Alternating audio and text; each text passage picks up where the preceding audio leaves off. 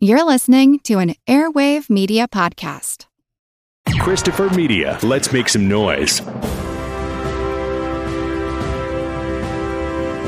Hold your ears, folks. It's showtime. People pay good money to see this movie. When they go out to a theater, they want cold sodas, hot popcorn, and no monsters in the projection booth. Everyone pretend podcasting isn't boring. Turn it off. Turn it off.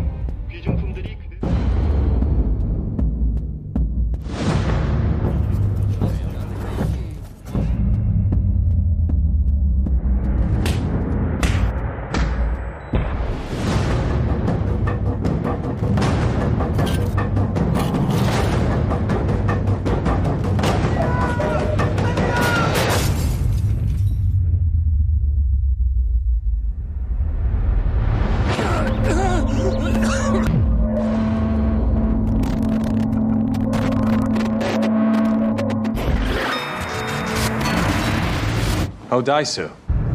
Long time no see. Imprisoned for 15 years. Losing your wife and child. Seeking revenge is the greatest cure for someone who got hurt. What happens after you've revenged yourself? What will you do? I can't end it like that. Standards of living, they're rising daily. Takes me further from heaven. Is there a heaven? I'd like to think so.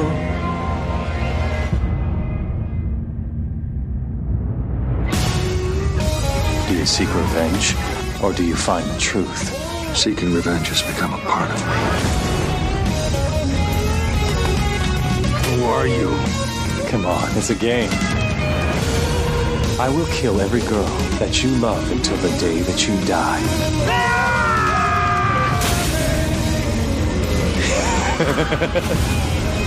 Farewell, Oh-Dae-Su. Laugh, and the world laughs with you. Weep, and you weep alone.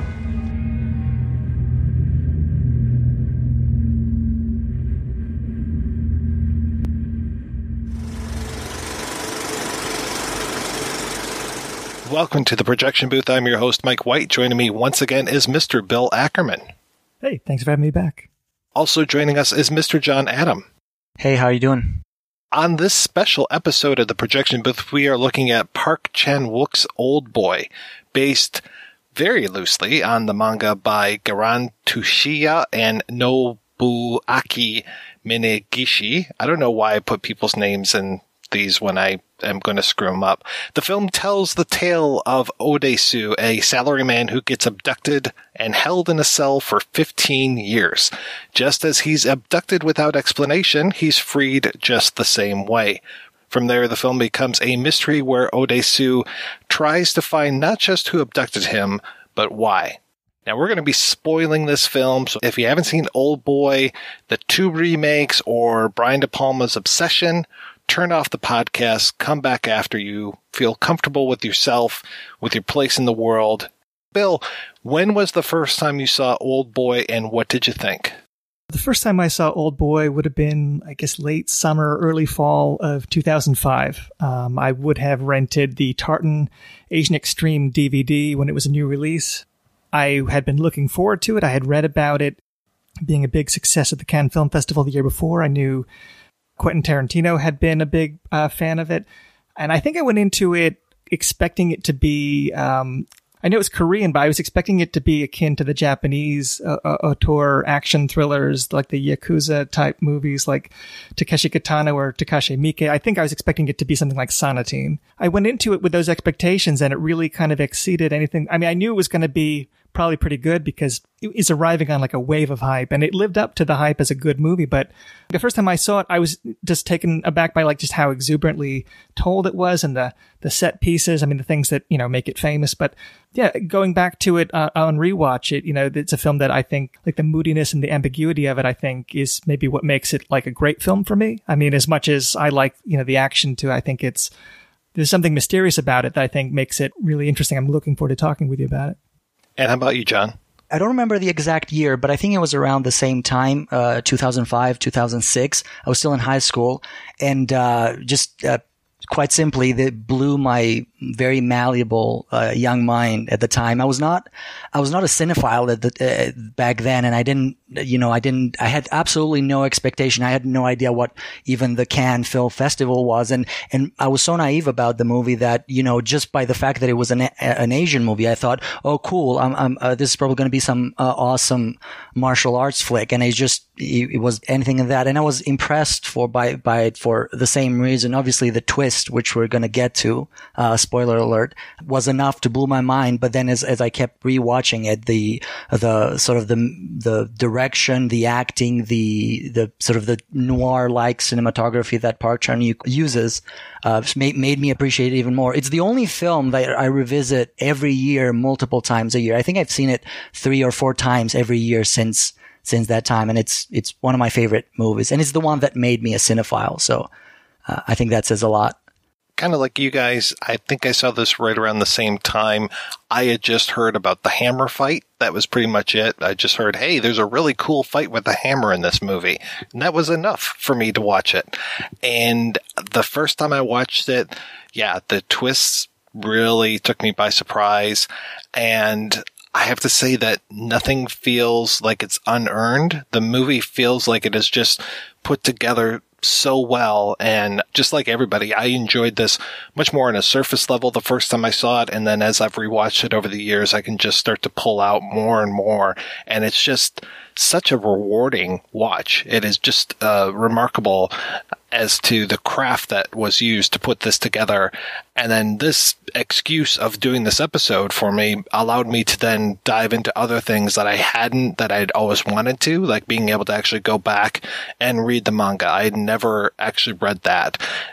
I was a little surprised by the manga, I have to say, because once I got to the end of the 8th book, I thought for sure there had to be a 9th book, because the motherfucker, it ends on a cliffhanger. What the fuck? I was a little upset by that. And it's so much was added to the story. Like the bare bones are there as far as a guy being taken and put into a place. I think he's put in there for 10 years in that version. And then when he comes out, it reminds me of the Flitcraft story that we talked about on the Maltese Falcon episode, where this guy avoids being hit by a beam and then he decides he's going to change his life, and he does all of these things, moves away, finds a new wife, and then eventually he falls back into his old patterns. It's kind of like that, because the being put into jail for 10 years for the character's name is Goto in that. After a while, once we're to the 8th book, he's back being a salaryman, and now he's got another wife, and it's just like, okay, nothing has changed. But like I said, it ends on a cliffhanger.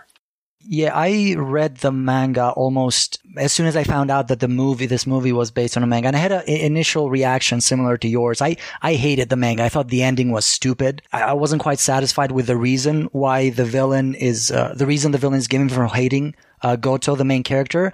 But I reread it for the first time since a long time ago in preparation for this episode, and I don't know why I was able to appreciate it a lot more. You're right, the ending is a lot more ambiguous and leaves a lot more room for interpretation compared to all the movie versions for this subject matter. But I don't know why. It just appealed to me more. Maybe just because I'm older and I can appreciate ambiguity more. I don't know. But that was my opinion on it. I had never read it before this past week, and I really liked it a lot. I liked it more than the other film versions that we'll be talking about, the remakes.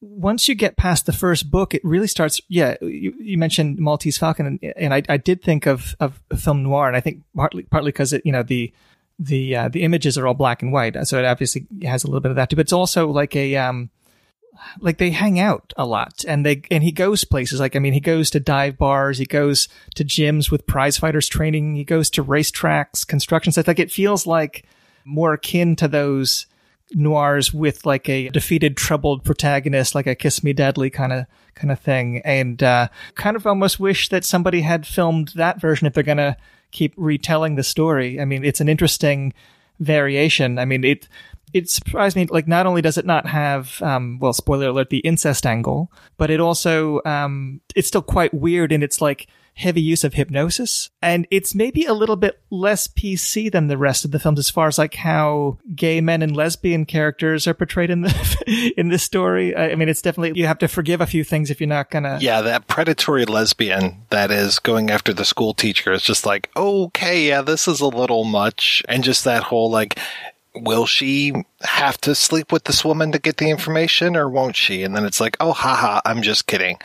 That was really bizarre. And yeah, you're right. The hypnosis is there, but it is used strangely. And then there's this idea that there's a deeper secret that's locked inside of the females that we never get. So that's like yet another one of those cliffhangers where it's just like, wait a second, we never got that resolved. There were so many things that were just left towards the end. And then it reminded me of fucking Sherlock, the BBC version, where they had this great villain, Moriarty, and then they kill him off, and then they don't know what the hell to do after that. And so then they bring back Moriarty somehow. So like at the very end of the manga, when they get a message and it's from the villain, it's like, ooh, is he really dead or is he not? Well, we saw him shoot himself in the head, so he's probably dead, but who knows? Are they going to try to prolong this for 3 more seasons? Wasn't that a dream, though? The scene at the end with the message, the epilogue, I think it was.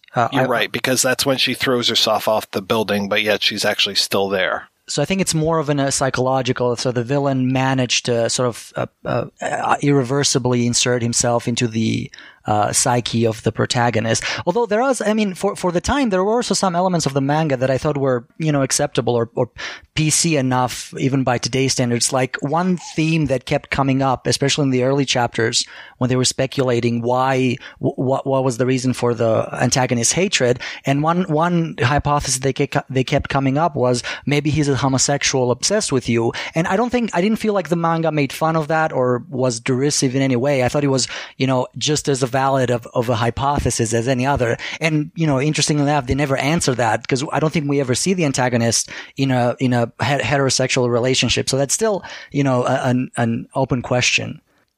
Yeah, that actually is an aspect that the Spike Lee version reminded me of, as far as like the way that the villain is coded as potentially gay. Yeah, you talk about the epilogue, and I thought that was an interesting way to end it, that one password, could unlock this horrible fate for his wife and you don't know, and like that tension. Because I knew you had warned me that it ended on a cliffhanger, and I thought, but I wasn't unsatisfied with that, open ending. Good, I'm glad for that. And yet, you mentioned, John, the idea of like, hey, wouldn't it be great if we adapted the manga for the big screen? And there is no interview on this episode, but I did talk with Mark Protasevich for the I Am Legend and a Mega Man episode, and we talked quite a bit about Oldboy, so I'm not going to just recycle an interview that I did before, so I would recommend people go check that out, because Mark even said, like, oh yeah, I wanted to adapt the manga. I gave Steven Spielberg the 8-book set, and we wanted to do that. And what we ended up getting with the Spike Lee version, which is based on a script by Mark Protasevich, is not that. It's basically the retread of Oldboy from 2003. There's some differences, and we'll definitely talk about those differences. But I was really expecting, when I finally picked up Mark's script, which unfortunately I think was way too many drafts down the line, that I was just like, okay, yeah, this is pretty much what we got. So this idea too, again, I'm kind of jumping ahead, this idea of there being a 3-hour version of Spike Lee's Oldboy, I kind of don't buy it because the script that I read was 114 pages and it's pretty much what we saw on the big screen, minus a couple little things here and there. I agree. Yeah, I find it, isn't that a common excuse among filmmakers? Well, if you only saw my version of it, the movie wouldn't suck so much. And it's again, who knows? I mean, you'd have to actually see the version to really say whether it's good or no. But I find it very hard to believe that its flaws would improve by these added 30 minutes that were supposedly missing from the final cut. I think it's even more than 30 minutes because he was saying 3 hours. 3 hours? What are you talking about 3 hours? What would have been there? I mean, if you adapted the manga, the manga is 8 chapters long. I mean, that could almost be stretched into a single season TV series. So if they did that, then sure, yeah. Yeah, but they would have had to have been like complete characters that weren't available, that we weren't seeing, reintroduce the school teacher character, have Adrian's life in Austria or England or wherever he went to, after he left school. But sorry. So like I said, I'm getting way too far ahead. And we should talk specifically about the 2003 version for a while. And again, just, this movie is so smart, and the more I read about it, the smarter I realized that it was. I am completely unfamiliar with Korean history, the idea of the IMF bailout that had happened, the way that they went from a dictatorship to a democracy, just all of these things seem to be playing in the background of Oldboy. And what I like so much is that they're not literally playing on the background, but they're playing on a split screen as we see the events of the world unfold as Oh-Dae-Su is inside of his cell, which looks like a cheap motel room, and just we kind of get the passage of time through television, and then also showing the major things that he's missing that he doesn't really ever seem to care about. I was going to ask you this, Devin. Do you think that the use of the current events lends itself to like reading Oldboy as a more political film than, I've always took it as signposts for a Korean audience to know where we were in history, kind of the way that the American remake does and the Bollywood too. But do you think that he's saying something about like economics or something about the country's history in this story? I don't know about historical necessarily, of course, although that scene does seem to make that connection. I do think there's certainly a practical reason for that, montage is just, it's a cool way to show the passage of time. But there's definitely class issues that are being addressed by the film that may have a historical tie to Korean society.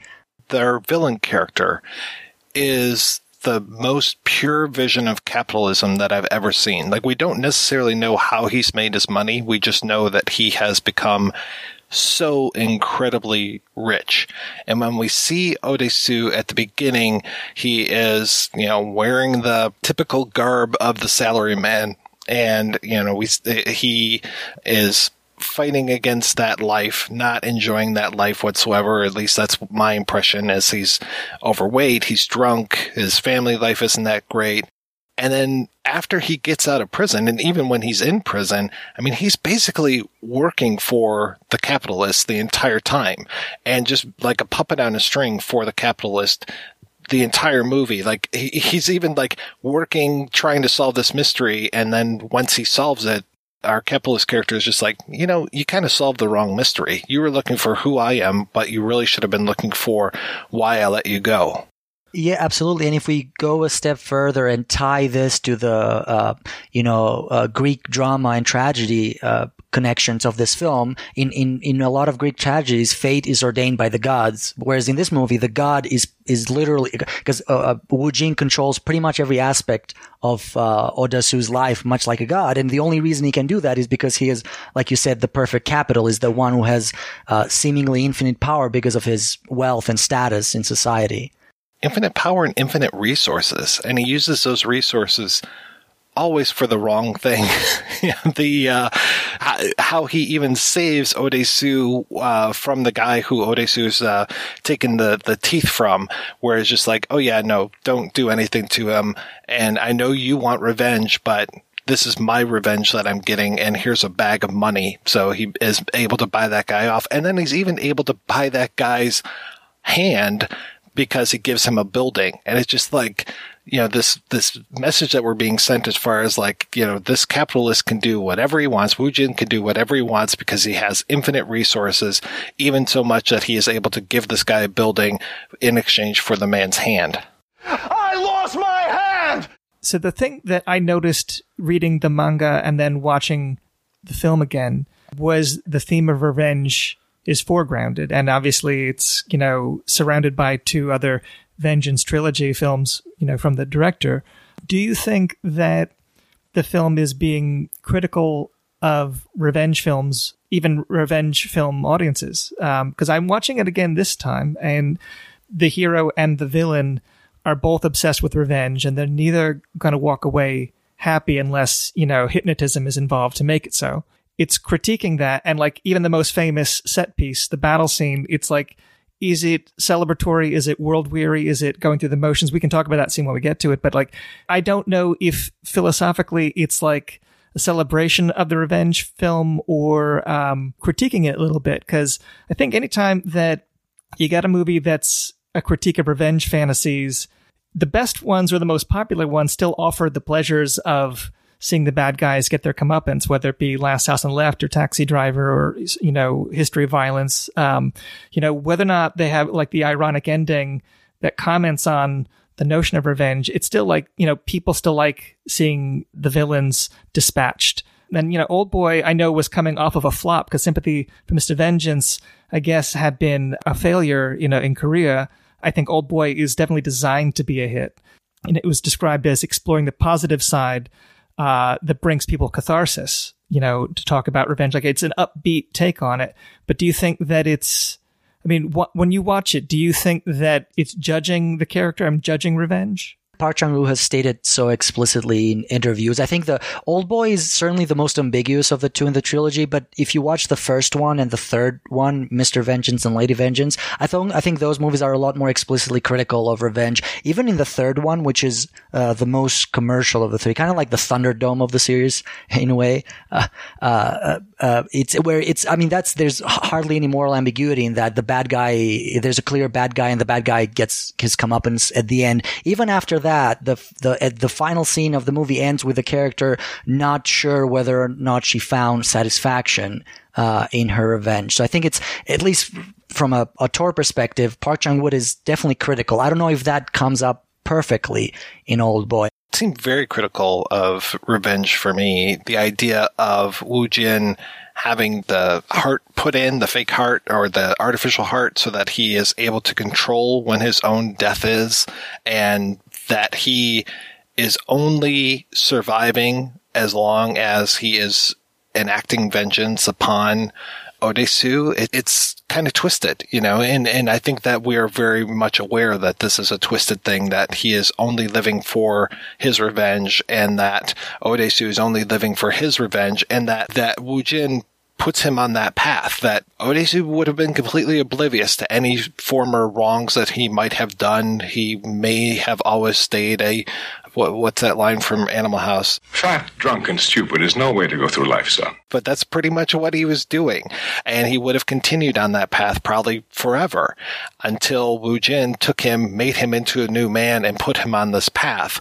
We get to see how fruitless his vengeance is, because it kind of blows up in his face, and that Woo Jin, after his vengeance is enacted, he has nothing to live for and takes his own life. He doesn't even give Oh-Dae-Su the pleasure of killing him. He kills himself. The vengeance is also one indication of the class differences between the two. The everyman that is Oh-Dae-Su and the absolute capitalist that is Woo Jin. If you look at how, they both for most of the movie's runtime, they're both engaged in this revenge plot. And the way Dae-Su seeks revenge is through blood and violence. He has to literally fight his way through heaps of people to get to Woo Jin, whereas Woo Jin is just kind of does it more cleanly through his from his high tower, and he's able to use his his capital and money to orchestrate his perfect revenge plot. Those two themes are connected there.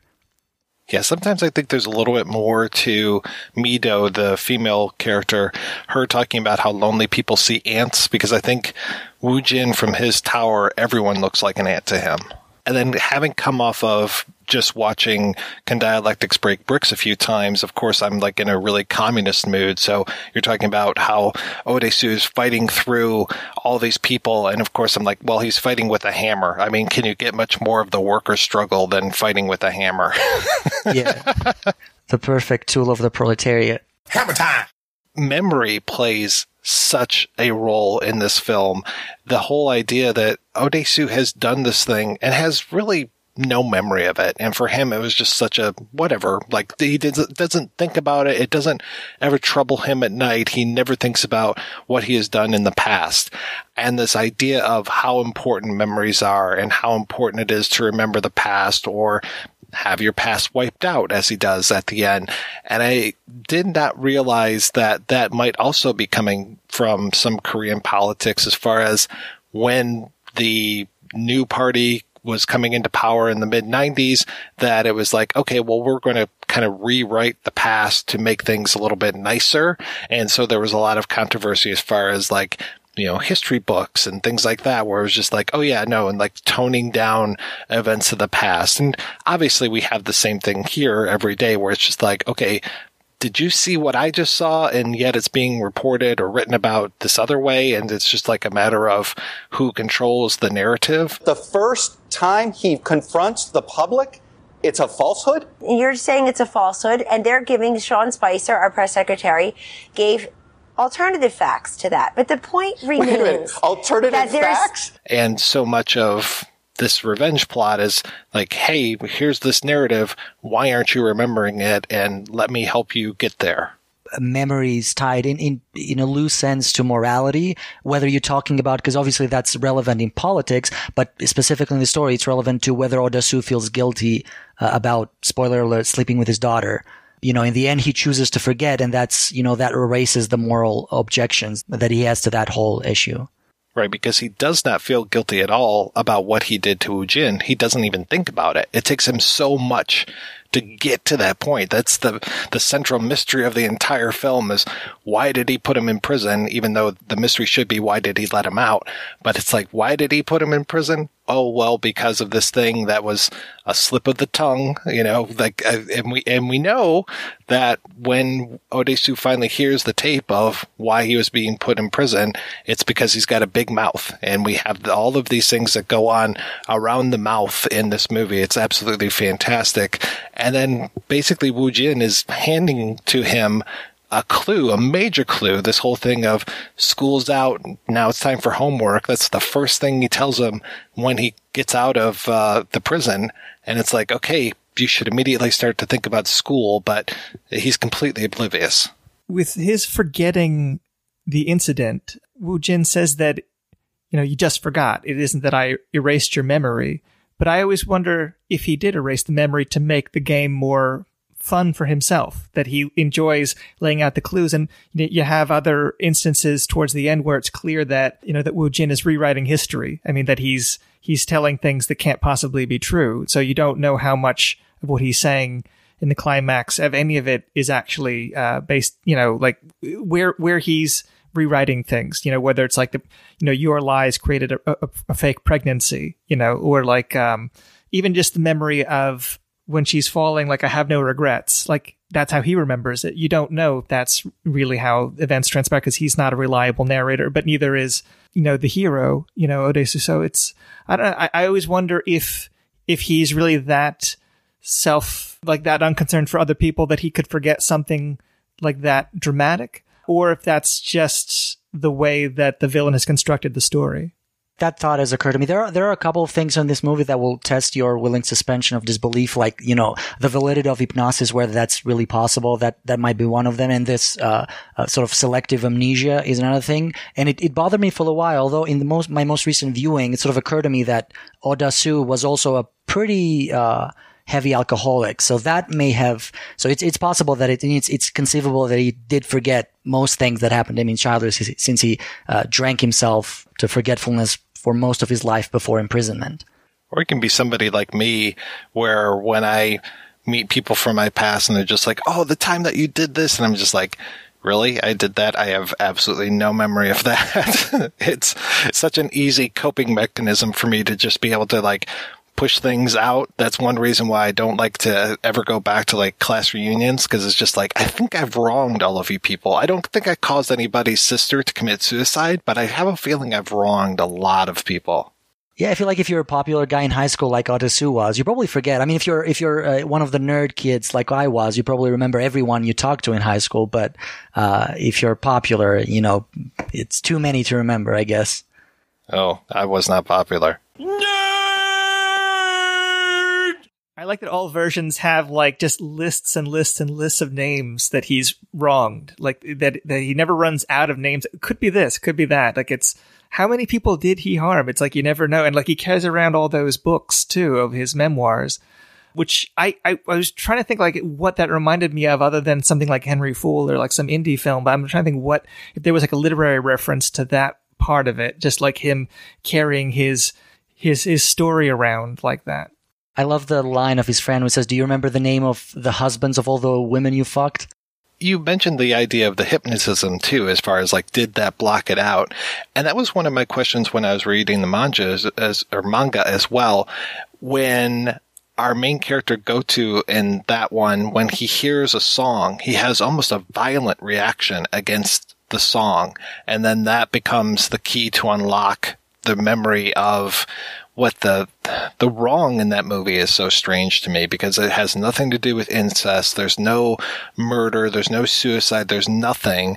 That's basically he took pity upon our villain when that villain was singing this particular song.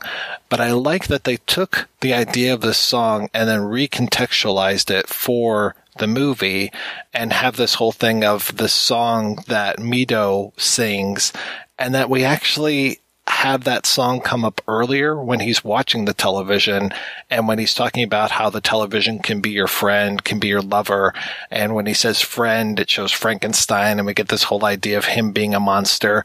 But then when he says lover, it's these K-pop singers on TV and they're singing that song. And it's that same song that Mido will sing to him to let him know that she's ready to have sex. I'm not as familiar with Korean culture to know how much, because, you know, Oh-Dae-Su is a man in his 40s, presumably, and Mido is a virgin, and she's, you know, if you do the math, she's about 18 years old. I don't know how, whether a Korean audience would have seen that, you know, before knowing the twist at all, if they would have seen that as scandalous in any way. I'm not sure if they would have interpreted it the same way as an American or Western or European audience would have interpreted that. I imagine a little bit differently, but maybe they would have still thought it was strange that these two people just happened to fall in love. It's definitely less unsettling than in the manga version, though, where she really is made to be like a child in like with a crush. It's a lot. And even though he's a younger hero, and he's locked up for less time, it still feels like a much creepier age difference than the other films. Well, thank goodness that she's not his daughter. The incest stuff is whole cloth, you know, made up for this movie, and I love it. And I love that, not that I love incest, but that I love that it becomes this incredible way of getting revenge, that we have the incest at the beginning, and then that Woojin manufactures incest for Oh-Dae-Su with Mido. It's like the perfect answer. It's that balance that we have to create. And I just love that becomes, you know, it's just like, how twisted is it that is the vengeance? You know, that is the way that you get your revenge, is by making your main character sleep with his daughter. That is really fucking twisted. And that's, I think, one of the reasons why this movie has such staying power from 2003, other than that it's also just a very compelling story and so well made, but it is just so fucking twisted. The idea that, like, you know, the incest between me and my sibling isn't so strange. And look, everyone would do it if the taboo was removed. Look, here's another example. He's creating the example, but he's using hypnotism to force it. And I don't I don't know if that helps prove his argument, but I didn't see it coming the first time I watched the movie for sure. Again, it's important to note that Oh-Dae-Su chooses to stay with it. He only doesn't want to, he can't accept it as more, he cannot accept it morally, but, as long as he forgets about it, he can't keep going on doing it in the end. So Woojin does sort of win in a way, in a twisted sort of way. That was ambiguous too, and I don't know if we should talk about the ending now, but just as an idea, when the hypnotist says the monster will walk away with your secret and you won't remember anymore, is the secret that they're related or that they slept together? I think it's that they're related. That's how I read it, but it's never spelled out. And I wondered sometimes because they don't imply that they're lovers at the end. She just says that I love you and he smiles. So you could read it that he just removes the sexual component, but retains the, it reunites with his daughter. I think most people probably read it the way that you and I first read it, but, watching it again, I thought, well, they never actually spell that out. No, I agree. Yeah, I think I've always interpreted as the relation part that he forgets, not the sexual, but it is open to interpretation. And I think that's open to interpretation. And also whether or not the hypnotism was successful, I think that's also open to interpretation. His smile is ambiguous as fuck at the end. And I'm always impressed by how expressive his face is. Choi Min-sik's, the actor's face is. He does that a couple of times in the movie where he just smiles, and that smile can mean so many different things, and you just can't really read him. What's he feeling at the moment? When he smiles at the painting that says, when you laugh, the world laughs with you. When you cry alone. And when he smiles, and it's just that rictus-looking smile on his face. And it's like he forgets how to smile. It's like he forgets how to move in the world. One of the most interesting articles that I read about this really touched upon something, again, going back to Can Dialectics Break Bricks. We talked about the fallibility of subtitles, and that there are things that are being said on screen that I was not able to pick up as a English-speaking person, not a Korean-speaking person. The idea of when he comes out of his cell, that his voice has changed. There are moments where we get subtitles, people saying, why do you talk so weird? As a reader, I'm not reading anything different about his speech. And then I'm reading people that actually do speak Korean saying, oh yeah, he has no tense to his speech. Everything is in the now. And it isn't until Mito says, listen, in the future, when I'm ready to have sex with you, I will sing this song. Suddenly he starts to gain tense again in his speech. But until that moment, he has no tense once he comes out. So it's like, oh, well, that's interesting too, because again, that plays with this whole idea of time. And the other thing that I forgot to mention before is that we're playing with time from the very beginning of this film, that we see him standing on top of this roof holding this guy's tie, and he starts to tell his story, and it immediately takes us into a flashback that lasts for 15 years, and then he comes back to it pretty early in the running time of the movie, but already we're breaking time. And that's one thing that I appreciate, is that, we've got flashbacks like crazy in this. So this is already setting us up to have flashbacks and to accept that. But just that he is our first narrator and telling us this story through this strange instance of this guy who's standing on a roof about to jump off because he's guilty because he's been having sexual relationships with his dog. Yeah, he's a character from the previous movie in the trilogy. From such a nice way to bring it together. Yeah, from Mr. Vengeance, and I always like the fact that the movie starts with a literal cliffhanger. It's a cliffhanger in the story, but it's also literally a guy hanging from the top of the building. Yeah, that's something Park Chan-wook does in all his movies. All his movies are in one way or another non-linear and play with time. There's scenes moving back and forth, and sometimes it's hard to tell which one came before and which one came after. It's almost, for a lot of his movies, it's almost mandatory to watch them to watch them more than once, just to be able to put them together and understand how exactly the story goes. I always kind of liked how that opening scene, you think it's a situation where he's getting vengeance on somebody, and then the second time you see it, you realize he's saving somebody, and the third time you see it, it's the Woo Jin's memory of it, and you realize that opening could have been arranged to put Oh-Dae-Su in the same shoes that he went through, or his memory of it anyway, so that it would have that resonance with like a tragic event in his own life. I don't know. It's interesting rhyming thing because that opening feels so differently when you're first in it and you think it's the beginning of a reign of vengeance. It has nothing to do with it. I have to say, Bill, I never actually made that connection of Woo Jin and his sister and Oh-Dae-Su and that guy on the top of the roof. That's awesome. Thank you. Yeah, there's a lot of foreshadowing of all kinds in this movie, and he references, especially if you watch all the trilogy of Vengeance back to back, he references the different movies. He uses a lot of the same actors. He makes visual references. He makes references to plot elements all throughout the trilogy. It's quite remarkable. And yeah, this movie, I love the way that it's shot and that there are just these things that I wouldn't expect. Like I talked about Mido talking about ants before, and we get those moments where, the ants breaking through the skin of Oh-Dae-Su when he's in jail, and the freak out that he has and the way that his head is moving. And then we get that, just these striking images like the giant ant that's on the subway with Mido. It's like, okay, where's this coming from? Or when the camera pulls out from Oh-Dae-Su's face and it goes through those two chopsticks, which look like almost prison bars, and then you realize that they're chopsticks and that he's eating a wonton, and it's just like, just these really incredible striking things. Or like even before the hammer fight starts, when he's got the hammer raised and there's the dotted line to the to the guy's head. It's like funny but brilliant at the same time.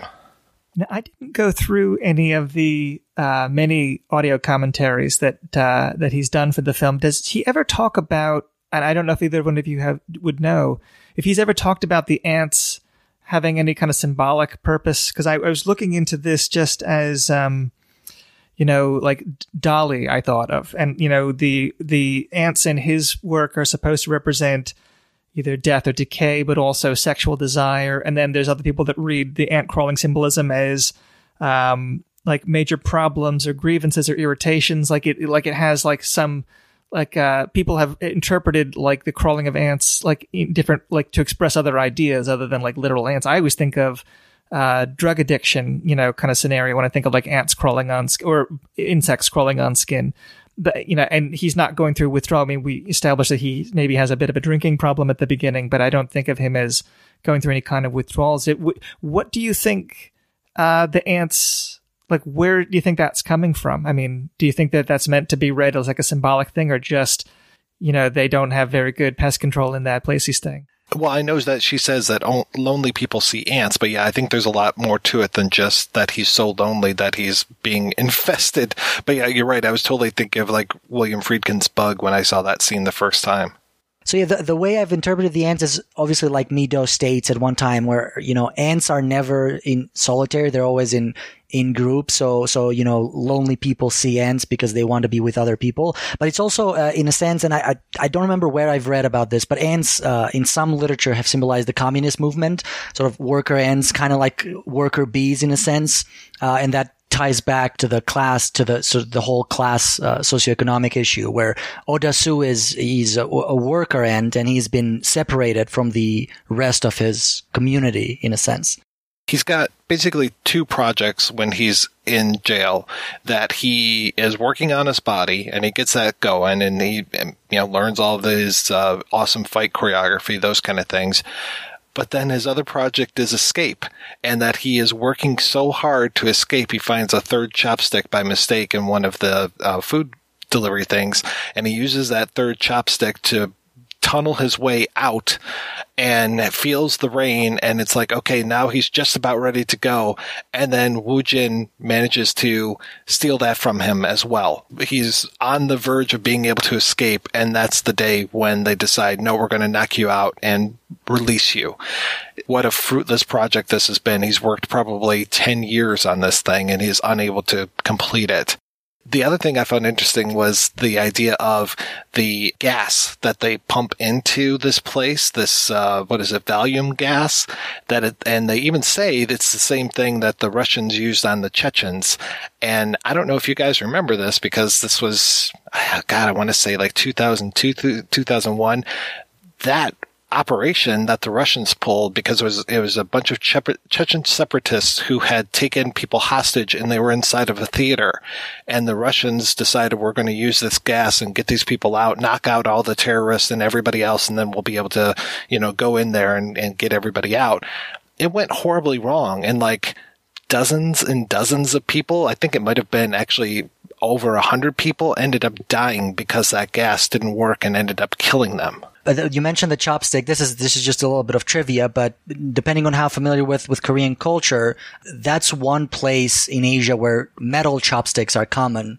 So I thought that was a little bit of nice trivia. If you were in China or in Thailand or somewhere else, you will most likely have a wooden chopsticks, but in Korea, metal chopsticks are used pretty commonly. So I thought that was a nice national appropriation, if you want to call it that. Yeah, I had a friend explain to me all about the chopstick differences, and I never realized it, because I would go, when I was working in China, I would go across the street to a place that was a Korean restaurant, and I would use metal chopsticks every time. And then finally one of my coworkers was with me, and he was just like, oh yeah, well, here they use metal, over here they use bamboo, over here they use less wood. And I was just like, oh, okay, that's interesting. And I guess a lot of it is because of like the bibimbap, or like just the whole idea of like dipping into something that's hot, like almost like a Korean barbecue where you're pulling stuff off of a stove. So you don't want to use a wooden chopstick because it'll catch on fire. Touching on the almost like the prison movie kind of trope that it kind of taps into when you think he's going to break his way out. A lot of movie directors use the theme of voyeurism, like as a metaphor for movie spectatorship. Vertigo being that's one of the reasons that like Vertigo was such a big influence on many directors, and even Obsession being like a riff on Vertigo. Park Chan-wook was inspired to become a filmmaker because of Vertigo. But like that, the notion of voyeurism, and the fact that this whole chain of events kicks off because Dae-Su gets into trouble peeping. Like he's engaging in voyeurism and sees something that he shouldn't. And that kicks off the chain of events that, creates all the drama. When Woo-jin is carrying out his revenge on Dae-Su, like he's creating a series of movies that he's watching, essentially. Like he's got this prison movie, and then he's got action movies, and then he's got a porno movie, and he even sits in and watches when they're passed out. Like he gets on the set. Like he is in some ways like a film director creating like a narrative for this person that he wants to ruin. But then when he's run out of stories to tell with him, I mean, he takes his own life. So, but because there's no more scenarios to put him through. But I thought about that this time. I mean, the fact that it does feel like a prison movie, for good, feels like a long time, but maybe it's only like 10 minutes of screen time. And that's something that you don't get in the manga at all. I mean, it feels like he's out almost right away. You get no sense of the passing of time. But that's something that all the films really underline. There's a lot to be said about the Bollywood version, but I like how at one point they use the metaphor, a play. I don't remember exactly where, but he's saying, I'm writing a play and this is how the play is going to end. So that kind of ties in with what you said of making a movie. So I kind of like that about the Bollywood version. I don't think it's made as explicit in the Korean, in Oldboy, but Oldboy is all about subtlety. So I guess not. Oh-Dae-Su does see the brother and sister engaging in sex through this broken glass, and that we get this kind of spiderweb type thing that comes back like on the packages that Woo-jin leaves for him. It has almost a similar pattern, and that Oh-Dae-Su is caught because the sister has a mirror, and the way that she's looking at herself and at her brother with this handheld mirror, and then she eventually turns it at one point and is able to see Oh-Dae-Su's reflection. And this whole idea of reflection that we get throughout so much of this. I mean, Bill, you talked about the final hypnotism scene, and I found it so interesting that when the hypnotist is trying to rid him of his memories and splitting him between the monster and Oh-Dae-Su, that there's a shot of him looking I think it's set in Woo-jin's penthouse, and he's looking at the glass and there's the reflection of him, but then it's he walks away and the reflection stays. So it's like he is the reflected version. He's not even the real version, the actual, like, he's the disembodied version of Oh-Dae-Su. The embodied version walks away. And that when Woo Jin is talking to him and kind of revealing a lot of his, machinations, that he's doing it all through a reflection, that he is talking to Oh-Dae-Su in a reflected version. And that we get that great reflection of Oh-Dae-Su's face after he flips through this photo album, again with recording things. You're talking about making a movie. Well, in this one, it's like a slideshow because it's, or an animation because he's flipping through these pages so fast and watching Mido grow up. And then it's his face being reflected on an empty page at the end. It's just so smart.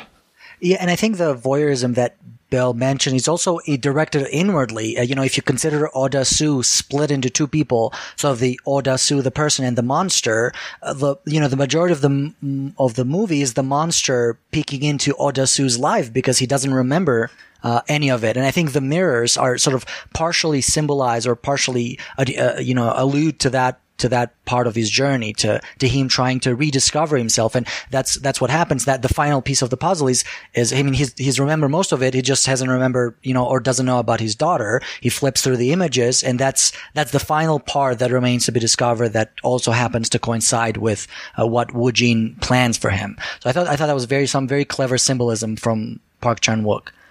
I don't know if I'm reading too much into this, and that's kind of what I'm known for. When Mido is looking for the daughter, and it's that classic noir trope of looking for the person that you actually are. Usually you're investigating someone and it's actually you. But she's looking for this daughter and she goes into this place. And of course there's all these clocks because clocks are everywhere. Time is super important to this movie, but that the daughter allegedly moved to Stockholm.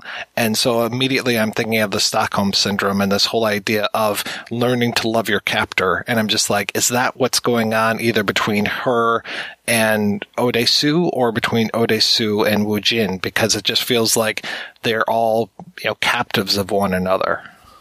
I don't think that's a reach. And I never thought of that. Because I never thought of her as being like, I thought of him being brought home by her and maybe programmed, both of them pre-programmed by Woo Jin to act that way. So I always think of them as both kind of not always working with their own, autonomy in those scenes. But yeah, it could definitely play that way as well as far as the Stockholm syndrome element.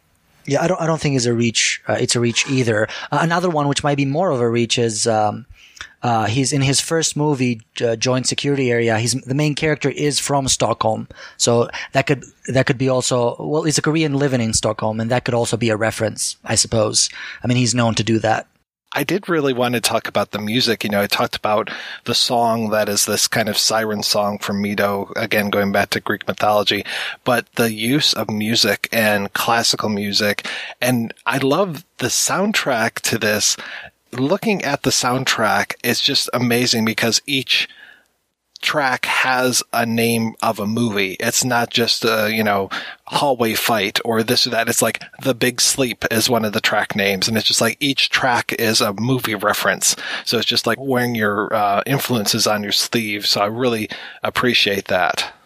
One time I did go through every scene where a track appears, looked up at the name of the track and try to see if there's any connection between that specific scene and the movie that the track is named after. But I think it's just random. I don't think he went that far as to make that kind of connection. It was a fun exercise for me, but I'm not sure it was very fruitful in terms of interpreting this movie. But I agree. The soundtrack is amazing. I only wish the remakes had such a great sound. I don't care how bad Spike Lee version is. If he invested in a better composer to create a decent soundtrack, I think I would have liked it more. Some of the Foley work in that movie could have been a little bit better too, but we'll talk about that when we get to it. Well, the Foley work is a lot better in the 3-hour cut. I don't know if you knew. Oh, really? They changed the Foley for the short version? Yeah.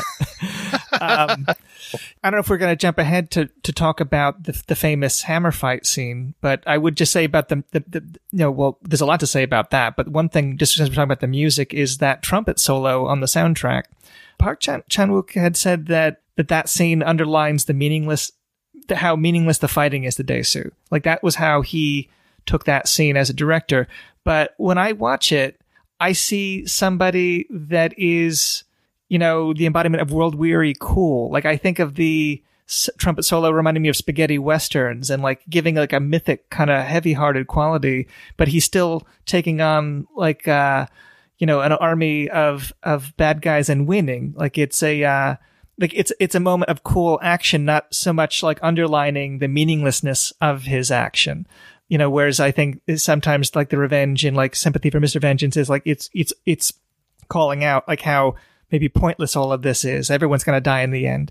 But in the set piece in Oldboy, I mean, it does feel kind of almost like an exuberant cinematic moment. And you look at how that scene plays in Spike Lee's remake version. And I know that he complains that was originally one unbroken shot and like was forced to cut in re-editing it down. That may or may not work better in his original cut. But the music is generic film score music that is like builds in like a very unremarkable way. It doesn't really call attention to itself. It doesn't add that extra kind of melancholy, you know, heroism to it. You know, that's just one, you know, I mean, none of the music really stands out in the remake of Oldboy, but I mean, that's one part where the score in the original Korean film really like it makes the scene a lot more moving as well as like exciting. Yeah, I think the word generic is a perfect way to describe a lot of things about the Spike Lee remake. Bill, you mentioned spaghetti westerns, and I totally see that, though I think it's interesting that, so when he gets a phone call from Woo Jin when he first gets out, when he's at the sushi restaurant before he, I think it's before he eats the octopus, which is one of the other major things that everybody seems to refer to, he starts to shout out names. You know, he's made that list of names and he's just like, are you this person? Are you this person? Are you this person? I thought it was a really interesting twist upon Once Upon a Time in the West when Frank is being confronted by Harmonica and Harmonica won't tell him his name. I mean, right now we just call him Harmonica, and that Frank is there wondering who he is. And then when Harmonica will spit out names of people that Frank has killed in the past. Jim Cooper. Chuck Youngblood. More dead men. They were all alive until they met you, Frank.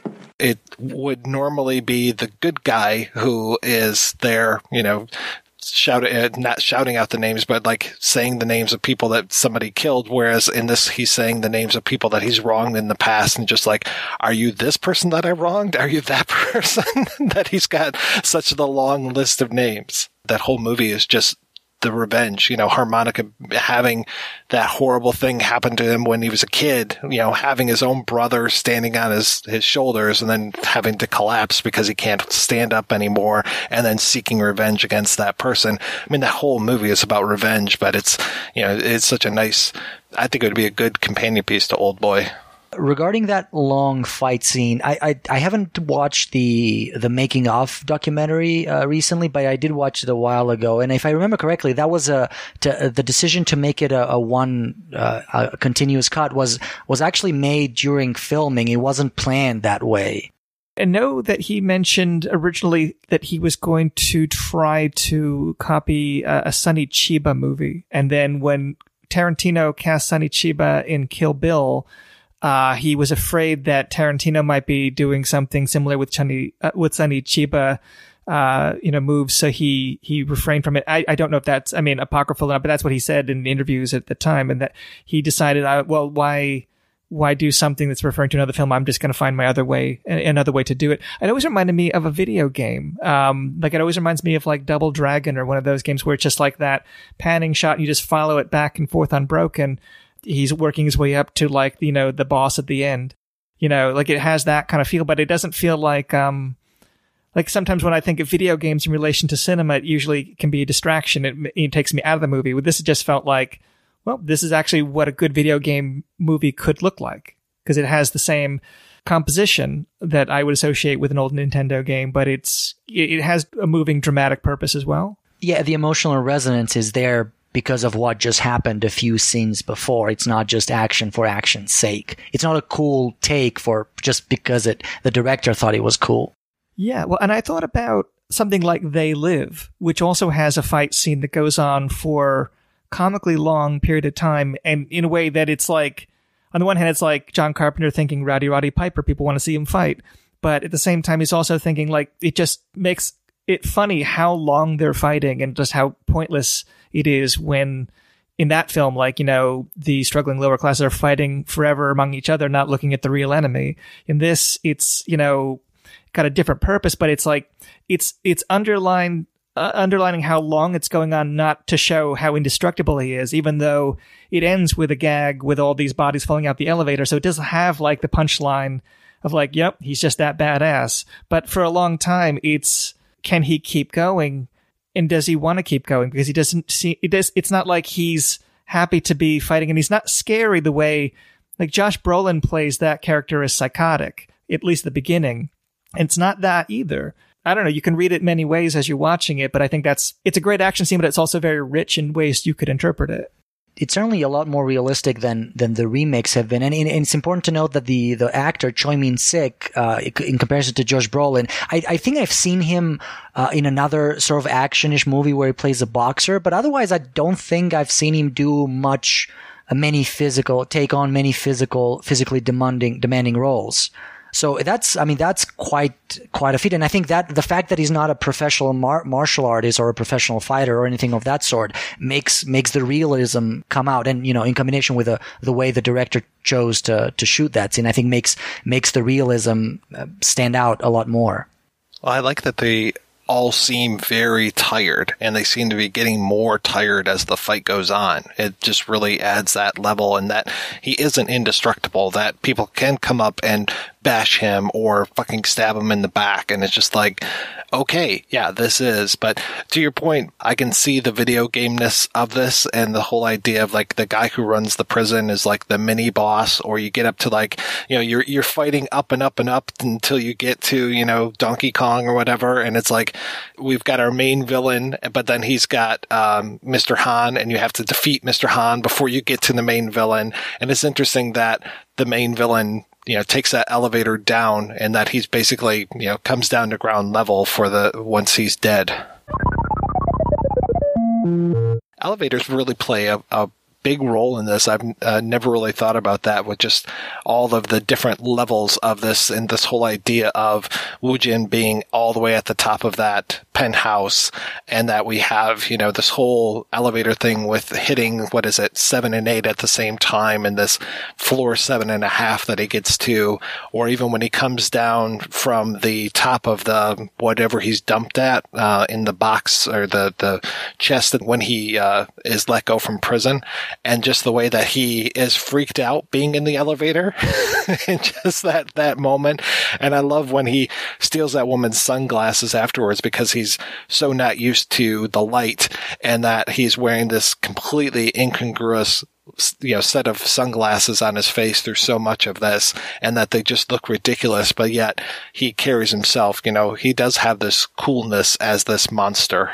I don't think the first time I watched it that I noticed that he's stealing that woman's sunglasses. I know, and like watching it again, I'm like, oh, that's what's happening there, because I think my first thought is he gonna, you know, like be overwhelmed by like the fact that he hasn't seen a woman in 15 years, which, you know, comes in later with like his, you know, near assault of, you know, his daughter on the toilet.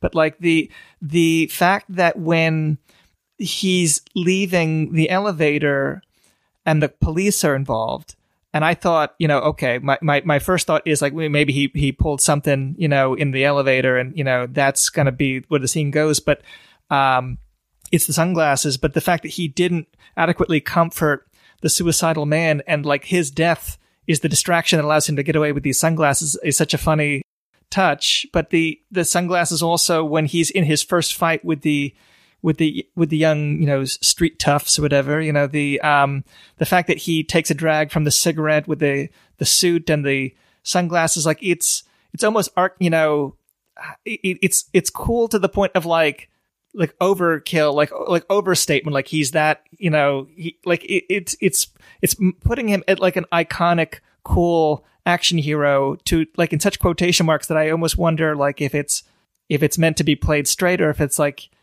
calling out that it's like he's that much of a you know, iconic figure in that point, because he's so slick looking, But by the end, he's definitely a lot more bedraggled. But like, I mean, it's almost funny, like how it takes the drag of a cigarette before getting into like a fight where he beats up everybody. Like, hasn't been in a fight in he's been locked up for years. But I don't know. That's something that they don't really touch on in the manga either. I mean, like he can box pretty well, but they don't like make any statement about his like superhuman kind of fighting skills.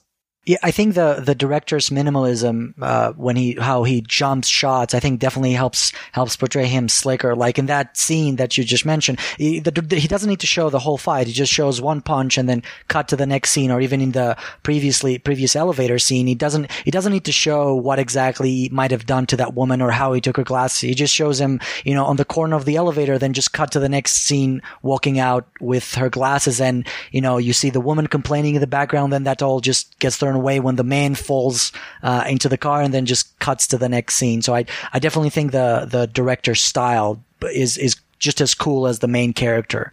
I love that moment when he goes and he visits one of his former classmates, and she's a hairdresser, and when she recognizes him, I think she just says like one or two words and then cut, and he's suddenly wearing like a shower cap, like she's doing something to his hair, like he's already agreed to do that. He has no fear of looking ridiculous, and that's one of the things that I really appreciate about our main actor, is that he is completely fearless, that he ate that live octopus, and I read that he actually ate like multiple live octopuses just to get the shot correct. I mean, it's just like with the extremes that he goes to, and that he just seems to have no fear as an actor or as a character.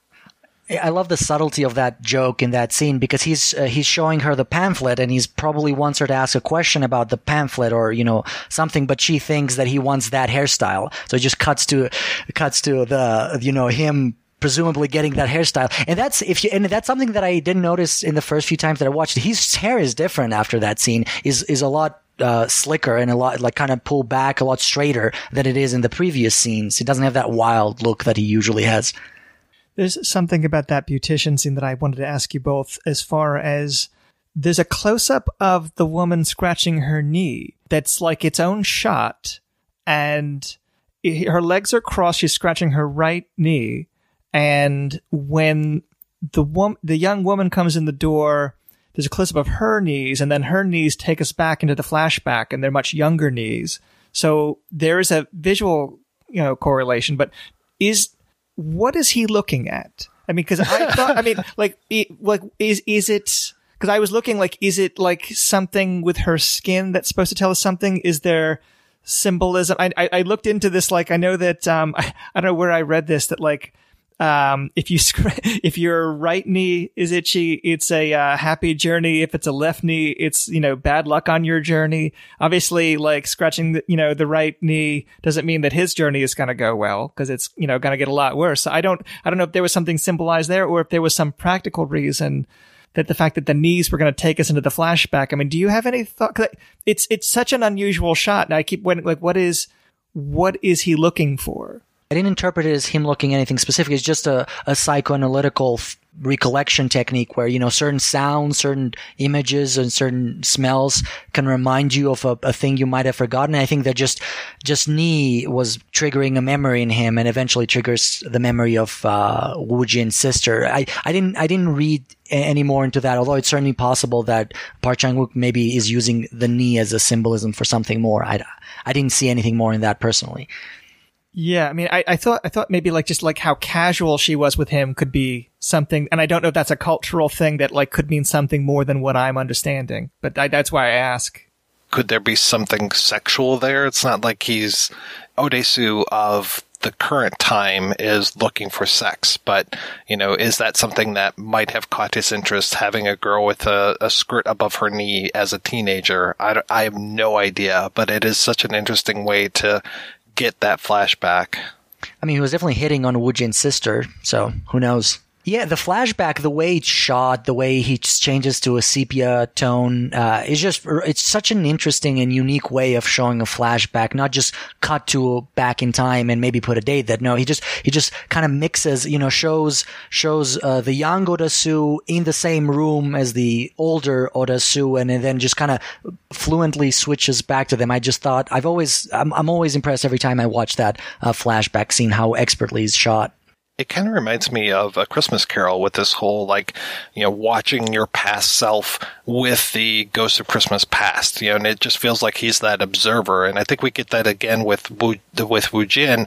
And then we also have Woo Jin switching places with his younger self, especially when he's holding on to his sister before she drops. And I do like that. When we cut to the sister, and the first time that we see her, she's reading a book about Sylvia Plath, which is just such a nice, hey, this girl's going to kill herself. Yeah, that's a funny gag. I didn't get that the first time I saw it, but the second time I'm like, oh, that's what we're saying. In that scene in the hair salon, the girl that comes in with the umbrella, is she the same actress as Woo Jin's sister? Last time, I guess I could have checked IMDb for this, but it seemed like the same actress. Did any of you notice that? I did not. It'd be interesting if he did use the same actress. I mean, she appears only a split second on screen, but still. Yeah, I still don't necessarily buy that Woo Jin, that the sister went through a false pregnancy. I so believe that Woo Jin was the one that got her pregnant, and I just believe that because he's such a bastard, and that he wouldn't want to admit that.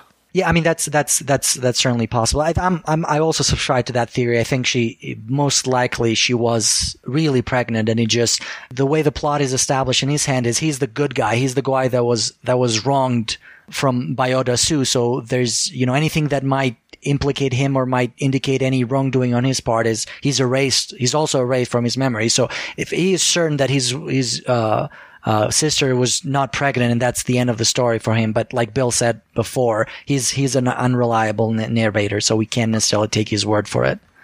I like that every version of this also has a different situation there, as far as this is the only version of the story that has the pregnancy like that.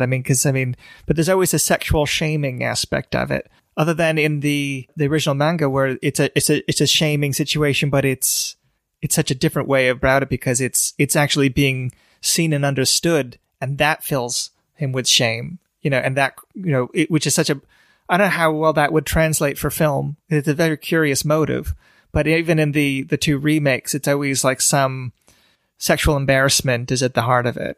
I agree. I always think that he's lying about the pregnancy, and it's just makes everything he's saying that I wonder how much of it is lies. Did she jump or did he push her?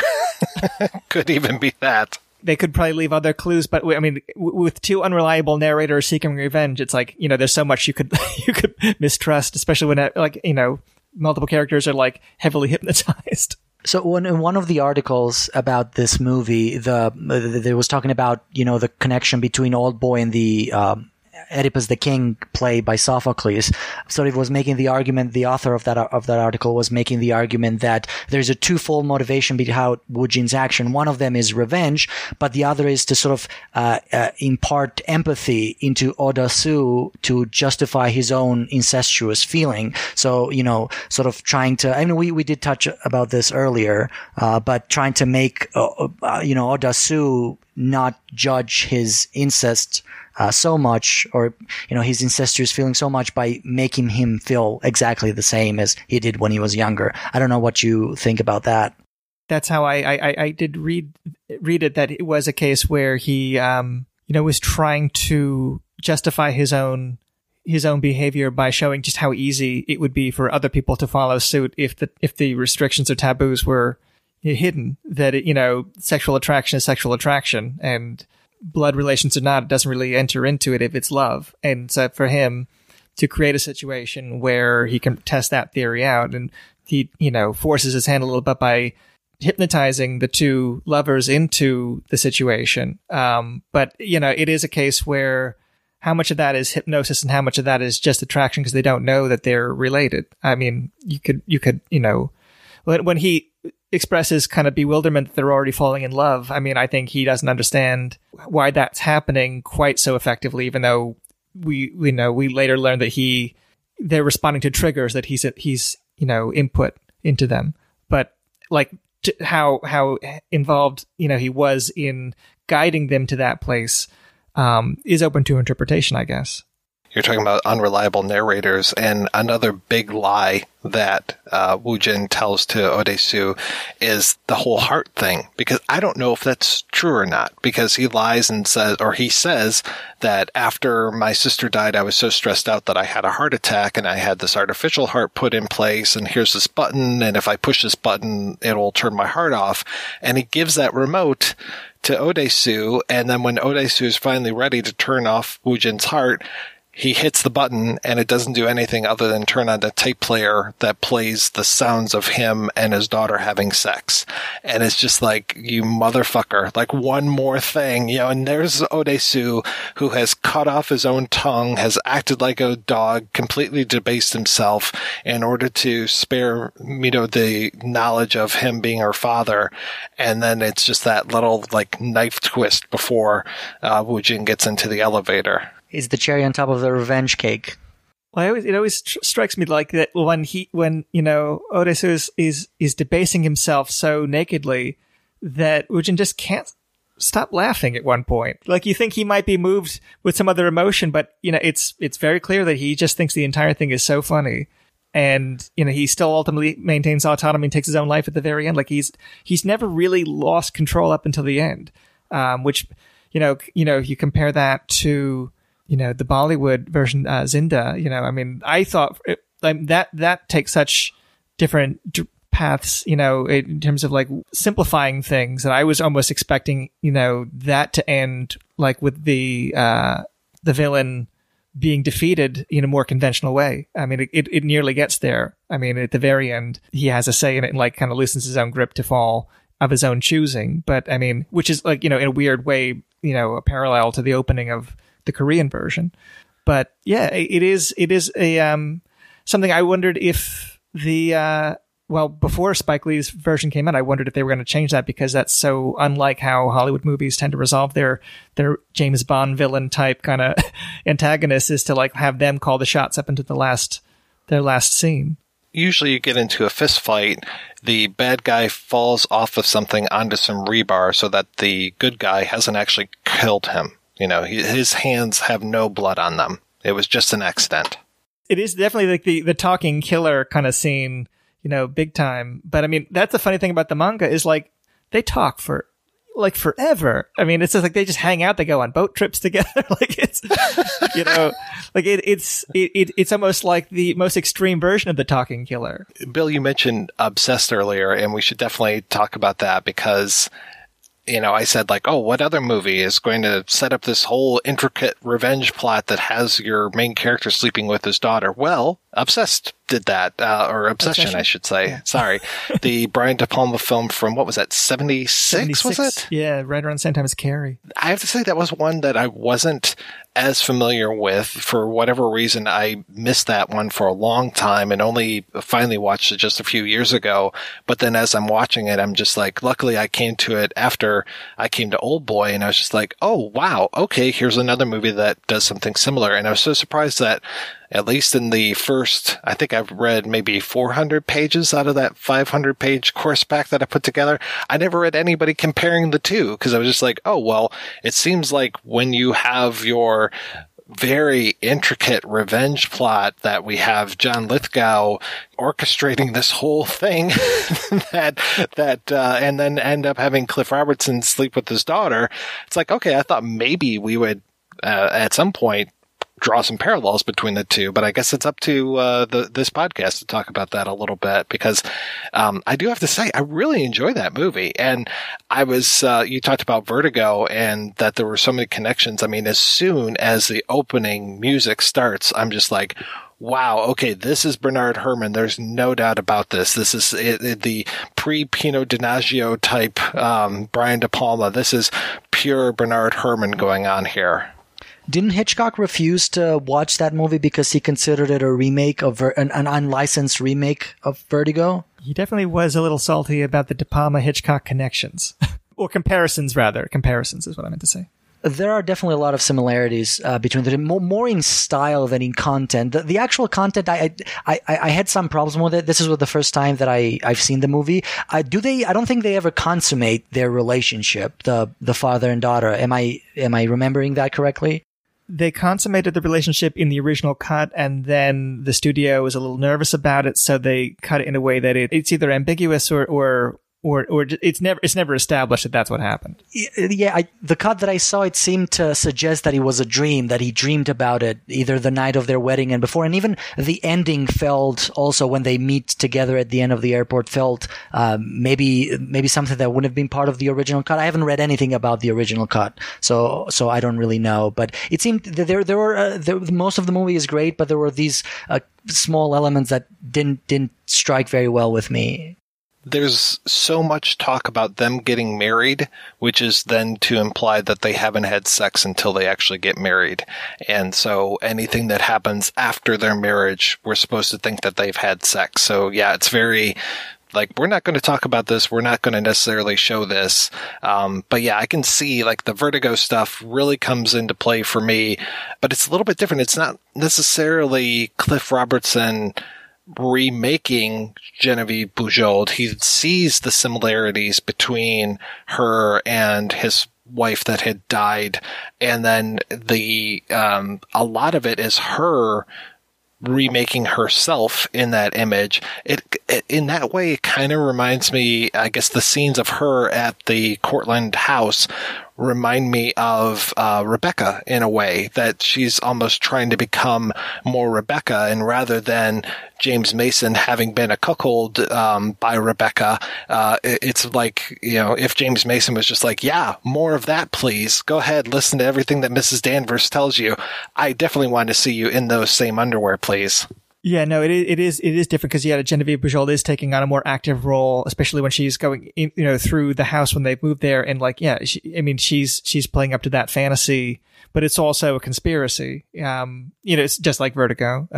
But yeah, no, I mean it's definitely like, I've always found that to be like a wonderful and much underrated De Palma film. I think it tends to get overshadowed by the more explicit R-rated Hitchcockian films, because everything else is like things like Sisters or Dressed to Kill, or we've talked about Body Double, like things that are a lot more outrageous. And so I think even though the incest thing gives it like a certain kind of sting, it is a more restrained, more classical Hitchcockian kind of thing from him. Maybe the most stylistically close to what Hitchcock would have done with that same script, versus something like Dressed to Kill, which is a lot more gory. Right, and a script by Paul Schrader, we should add as well. Yes, and one that was they did not shoot his original ending, and I want to say they still have never really buried the hatchet over that, which is strange because it's so long ago. But yeah, the original ending, kind of like the original ending of the script that you provided us for the Spike Lee version, ends in the future with a reunion in the future. And when I heard Paul Schrader talk about like how the original, there was like a third recreation of that moment of truth, where what does he do to save his wife? Like the position where he's forced to act. Like I thought, like, was this going to be like spaceships? Like what kind of future are we talking about, Paul Schrader? Like, right. The year is 2120. Exactly. I thought like that sound like that would be so jarring if they all of a sudden made it in a science fiction movie in the last. It didn't seem like it needed it, and I feel like either, whether for budgetary or artistic reasons, De Palma never shot that third act. So I don't know, but I don't think it suffers for it though. And it feels like the ending that we have, with that kind of crazy reunion in the airport, feels like a marriage of the very end of the future portion. Because I mean, the original draft, you can find it online. It's actually included in the Arrow edition of the Blu-ray for Obsession. Includes a booklet with the original first draft that Schrader wrote when it was under the title Deja Vu. I gotta admit, I didn't even think to compare it to Oldboy, and I've seen Obsession, a number of times. That when you suggested, I'm like, oh, you're right. There's a lot in common with it. And I don't know what, maybe just because I associate it so much with Hitchcock, and I never think of it, in the other context, but it has a lot more in common with Oldboy than even some of the remakes or the manga. Yeah, I mean, one thing that Park Chan-wook and Brian De Palma have in common is they're both obsessed with Hitchcock. Park Chan-wook has based his entire work style to Hitchcock. He does the same exact thing. He storyboards the entire film to the finest detail of how the film is going to look, and the final film does actually end up looking exactly like what he did on paper, and Hitchcock did more or less the same thing. I'm not as familiar with Brian DePalma's work ethics, but I'm assuming he works in a similar style. Well, and I know, John, that you had read about the neo-noir and just how, like, South Korean cinema really seemed to embrace neo-noir, though one of the things that I read as well was, can we call this neo-noir if there's no femme fatale? And that's an interesting take on things, though.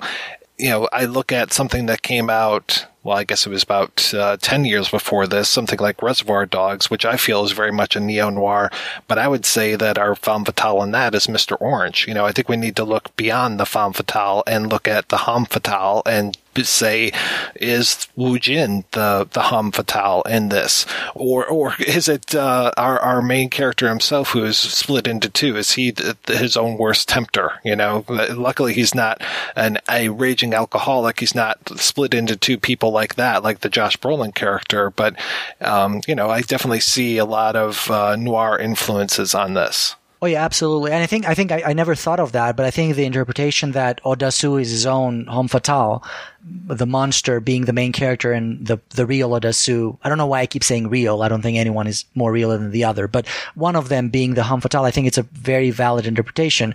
But also, if you want to classify it as a neo-noir or noir, I don't think it can be reduced down to a single element. So even if these Korean neo-noirs don't necessarily have the femme fatale as a character, I don't think that necessarily excludes them from being considered as neo-noir. All right, we're going to take a break, and we'll be right back after these brief messages. This is an American Red Cross blood donation alert. We are currently facing a severe blood shortage during this coronavirus outbreak. Healthy blood and platelet donors are asked to make an appointment to give now. Donating blood is safe and can help save lives. Cancer patients, accident victims, and so many others continue to need life-saving transfusions. So please schedule your appointment now by visiting redcrossblood.org or calling 1-800-RED-CROSS. You can make a difference. Let me ask you a question. Are you getting enough? I bet you'd love more, right? Well, AtomandEve.com wants to give you more with 10 free gifts. First, you'll get a sexy surprise for her. Second, a specially selected toy for him. And third, a little something we know you'll both enjoy. Plus, you'll get 6 full-length adult movies on DVD. And number 10, free shipping on your entire order. So what do you have to do to get your 10 free gifts? It's not hard. Just go to AtomandEve.com and select any one item. It could be an adventurous new toy, sexy piece of lingerie, or anything you desire. Just enter offer code BOOTH at checkout, and you'll get all 10 free gifts. Go check out AtomandEve.com today. Select one item and get 10 free gifts, including free shipping, when you enter offer code BOOTH. That's BOOTH at AtomandEve.com.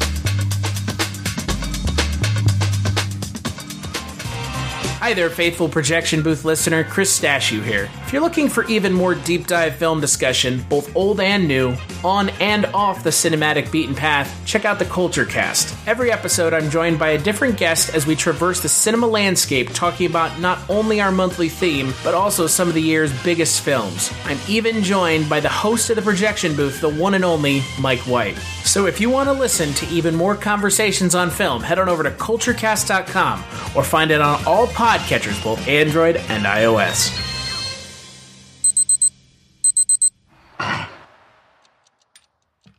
Where's the phone?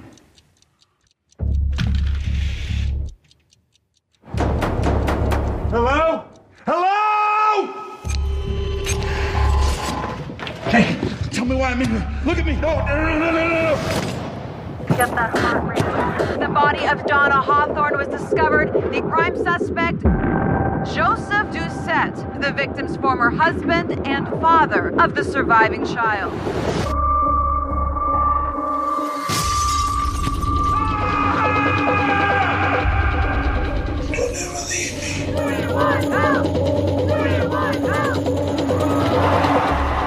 father's been missing for 20 years. If I could somehow bring him here, do you think you could forgive him? I could try.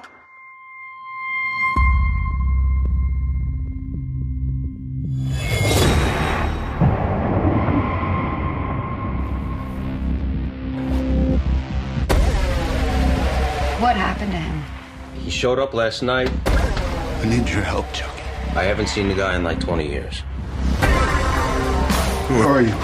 If you were trying to find your daughter and clear your name, I could help you. If you would like to see your daughter alive again, answer 2 questions. 1, why did I imprison you for 20 years? And 2, why did I let you go?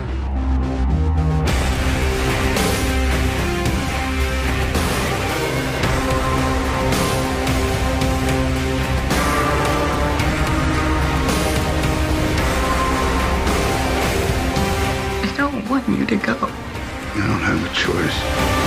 And whoever you are, I will find you.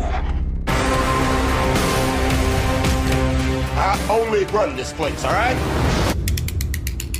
You might want to think about what you're doing here.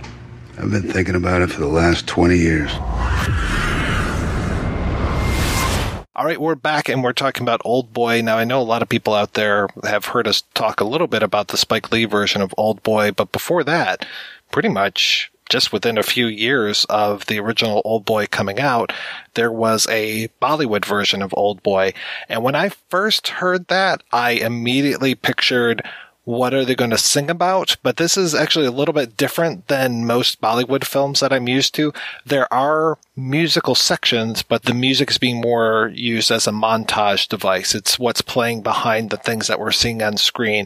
We don't get the all singing, all dancing, octopus dance or something. We don't get the choreographed, with flashing colors and, great dance beat for the hammer fight. So this is very different than what you would think if I say Bollywood Oldboy, but I have to say it's an interesting take on it. I can't say that I necessarily will watch this one regularly, but it was interesting to see how they took that story and completely uncredited, I might add, interpreted it for this Indian film. I would have loved if the hammer scene was choreographed with dance and music. That would have been amazing. And I'm really hoping when you add the trailer for this episode, you include that moment when the villain is shouting, "She's getting fucked." So good, right? Oh my god, that made the movie worth it for me. Yeah, that's better than any moment of The Room, but it hits the same note. I'll kill you, Rohit. अगर तुम मुझे मारोगे तो तुम्हारी बेटी का पता कौन बताएगा? मेरी बेटी का पता बता दे, Rohit.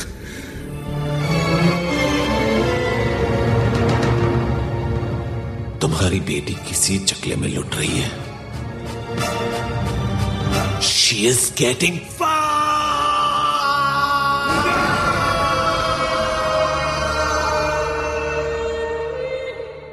What's weird is that it actually feels older to me than Oldboy. As far as like the style of it feels very late 90s to me, and I don't know if that's just how it plays for me, but I went into it like, cause, Mike, you and I had watched the Bollywood take on Body Double. And so I was thinking like, is it going to be like that where it's just like a lot of people like hugging as opposed to having sex?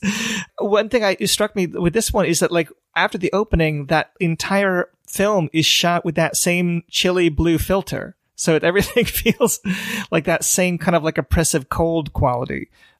Which is so different from the other two takes on this cinematically, or even the manga, which is got that noirish feel. Like this feels, I want to say like Michael Mann or something, but like it definitely feels like a totally different aesthetic, and that one I was prepared for because I was also expecting something closer to a Bollywood musical. I wasn't sure if that blue, that struck me as well. If that blue filter was how the film was, it was just a remnant of the DVD copy that I watched. But I guess it is that's just how the film was shot. Well, no, the opening doesn't have that. It does feel like a motivated decision, like the color palette changes as the story closes in on him in, his imprisoned. So it does feel like a deliberate stylistic choice, but it is unrelentingly like that's how it's going to look from this point of the story on. Yeah, the only thing I could think was, is this how the world looks to our main character after he's been imprisoned? Because they give him a pair of sunglasses. He doesn't steal some from a woman on the street. And I'm like, well, is this like now the color has changed for him? This is how the world is? Or is just this is how the world has changed over all of these years? What is it, 14 years, I think, in this one. And so that's now how he appreciates things, but I think in this case, I literally think I'm reading too much into it. I think it is much more of just a stylistic choice. I found it interesting, in each one of these remakes, we get a different picture that's on the wall. And I was recently talking about Graveyard of Honor and the red circles that appear in Graveyard of Honor, the Fukusaku film. And in this, there's a red circle that's in his room when he's being held captive. And he talks about it having a Buddhist meaning to it. And I was just like, okay, is that really true? Or is that just something that Jean-Pierre Melville made up for Le Cercle Rouge? Because I know he talks about that in Le Cercle Rouge, but Melville was infamous for making shit up, just like how he made up the opening quote from the Book of Bushido for Les Samurai. I'm like, I really don't think there is such a thing in Buddhism, but I could be wrong. Yeah, I mean, I've been able to confirm that he made up the quote in the Samurai. I looked into it for the red circle, the Cercle Rouge, and I was not able to find something definitive that he did make that up one, but it's certainly possible. Yeah, that's the connection that I made, that I too made when I saw that circle in his room, like from Melville. And I was wondering if they were fucking with us in this movie because of the whole idea of, so he's an Indian person who is in Bangkok, and he ends up meeting a fellow Indian person who ends up being a cab driver and takes him around the city. She's very much the Mido surrogate in this. And so I was just like, okay, it makes sense then if she's his daughter and it plays exactly like the Korean version, but she's not. She just happens to be a very nice person who inexplicably goes along with him on stuff. I don't think that she's been hypnotized, but she ends up still going along with him on this, kill crazy rampage as he's trying to find the man who put him in this jail cell for 14 years. Yeah, I was just like, okay, I think they're just trying to mess with me now. They think that I've seen this movie, or maybe they don't, because it is just so freaking similar. Like watching this movie, I'm just like, okay, yeah, now this is going to happen. Now this is going to happen. And pretty much, I'd say 90% of the time, it doesn't disappoint.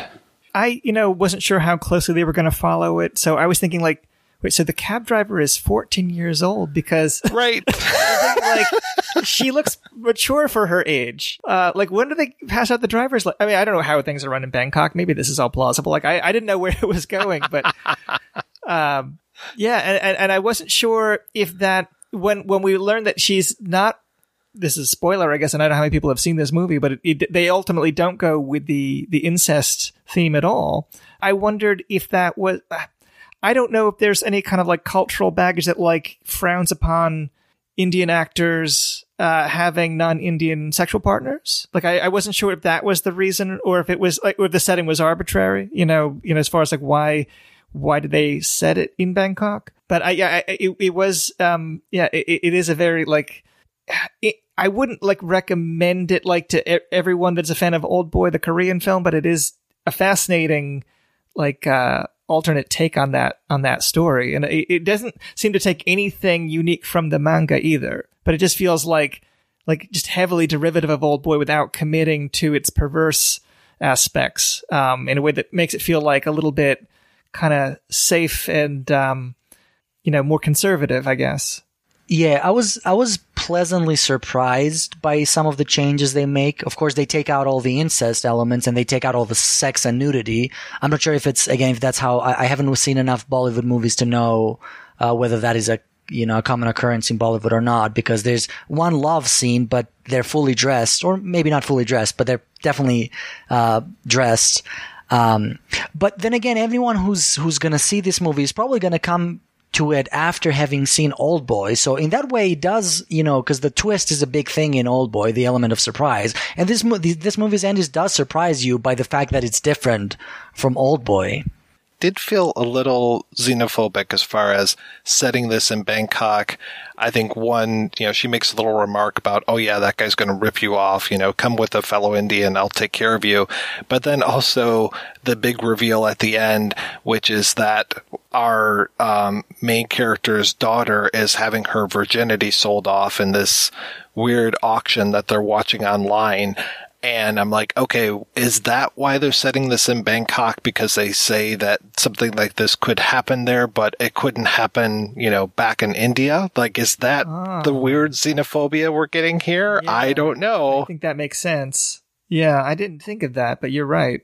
And that auction goes on for a long time because he has to save her while that's going on, and it just seems to go on forever. I'd be like, okay, I would think it would take maybe like 2 minutes, just put somebody up on the auction block and off you go, but they're bidding a long time. I was going to say, I'd have to watch it to confirm it, but I'm pretty sure it was the same clip on repeat for that scene. I think you're right.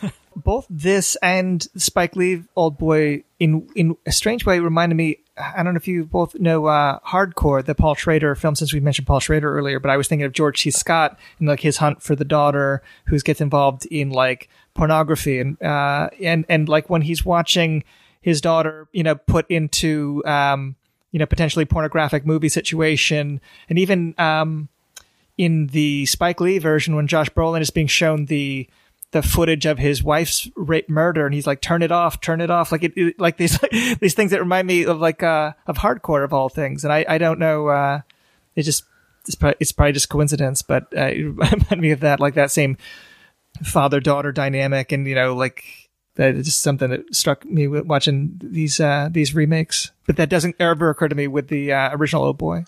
That's one of the best turn it offs that you could ever do. I mean, George C. Scott just. My God, I've seen so many people use that in inappropriate ways where it's like George C. Scott watches The Force Awakens or George C. Scott watches, the Emoji Movie, and then it just cuts back to him, turn it off! Yeah, well, I was waiting for something like that when Oh-Dae-Su is like forced to like listen to him like making love to his daughter, but he doesn't. Yeah, I mean, it's... he's cut off his tongue. He can't say anything. He probably would have. That's true. That's the downside to cutting off your tongue. A good director would have dubbed him with George C. Scott over, but they've already committed to cutting his tongue, so they can change that. Well, that's one thing I love about Zinda is that like he like offers to cut off his tongue, but he doesn't. It's like a very happy ending. I don't know if any of you watched interviews with Spike Lee before Oldboy came out, and one thing that always struck me is whenever someone would ask him about the remake, he would always adamantly say, it's not a remake, it's a reinterpretation, which it really isn't. It is a remake. But the Indian Zinda, the Bollywood version, I could call that a reinterpretation because I think it's different enough and it changes enough significant plot elements that it could be considered a reinterpretation of the Oldboy story. I totally agree. I think there is nearly enough difference to just be like, okay, yeah, this is how we do it over here. I mean, the removal of the incest stuff, like you said, Bill, we're not going back to the manga, but at least, it's no incest, but it's not the manga. So it's a totally like a third thing that is standing on its own. Whereas I think, if you remove the incest from, the Spike Lee film, it just collapses completely because it's just leaning so heavily on the 2003 version. So we talked a little bit about how we almost got a version from Steven Spielberg, and the original casting of that was Will Smith. And again, I want to emphasize people should go listen to the I Am Legend / a Mega Man episode of the Projection Booth because you get the whole backstory there. But I never knew until doing research for this that we almost got a Justin Lin version of Oldboy, and that there's a script that's floating out there by the two writers who worked with Justin Lin on Better Luck Tomorrow. That was, I think it was dated 2005. Better Luck Tomorrow was a 2003 movie, and it's Ernesto Ferranda and Fabian Marquez wrote a version of this. I did not have time to read this, but I know you did, John. Can you talk a little bit about it? Oh yeah, it was a fairly faithful. I think of all the remakes that we've had, it was the most faithful of all of them. It was very close to the 2003 movie. A few changes is instead of dumplings, they used taquitos. The main guy whose name is Gus is imprisoned for 20 years instead of 15 years. But otherwise, it's more or less the same story. And the ending is different. They don't get together in the end. I think Bill might have mentioned this earlier briefly, but they do meet in the future. I think that's how it ends. They separate. The main guy runs off, but eventually decides to come back at an undisclosed future time. But otherwise, it's fairly similar to the 2003 Korean movie. And you said that there was some sort of a blunder with the blood type, because I remember in Oldboy, after he pulls out the guy's teeth, he is very courteous and says, "This man's lost a lot of blood. Who is an AB donor?" And then some of the thugs raise their hand. Yeah, so that's thing, and I'm not a biologist, but I'm fairly certain that AB is a universal receiver, whereas he was probably meant to, so he should have been looking for an O type blood because that's the universal donor. And they somehow they repeat that in the 2005 script. They have exactly the same dialogue. The 2005 script, they have I highlighted a lot of the dialogue because it was almost verbatim copied from the 2003 movie. So that's how similar it was. Yeah, that was one thing, just as a complete aside, but I was trying to watch that Terminator TV show that was out, the Sarah Connor Chronicles, and there was this whole thing about blood types in that, and I was watching it with my wife, who has a background in medical stuff, and as we're watching it, she's just like, "Well, that doesn't make any sense," and I'm like, "What are you talking about?" She's like, "Well, if he's a this and she's a that, then the daughter has to be this or that," and she's almost like drawing Punnett squares for me, and I'm just like, okay, well, that's interesting. So I'm like, I even like rewound the scene and rewatched it again. And she was just like, yeah, this is impossible. So I was like, okay, well, if you can't even bother to get that right, maybe I shouldn't bother to watch the rest of this series. Harsh, I know, but yeah. I mean, someone didn't do their research. They didn't think it's important. Take my wife right out of the movie. Thanks. It's like in Star Trek whenever they would write a script, they would leave blank lines and they would just simply write technobabble, and someone would go in and fill, the technobabble. It didn't matter what it was. So we should talk about the 2013 version of Oldboy, which I actually went and saw at the theater. My wife did not go see it with me. And I think I might have told her, just stay home and watch the original. I'm not going to subject you to this because I didn't know how good or bad it was. Because I've been very honest on this podcast. I am not a big fan of Spike Lee films. Spike Lee always seems to get to and I'm going to try to make a sports analogy and not break my own neck here.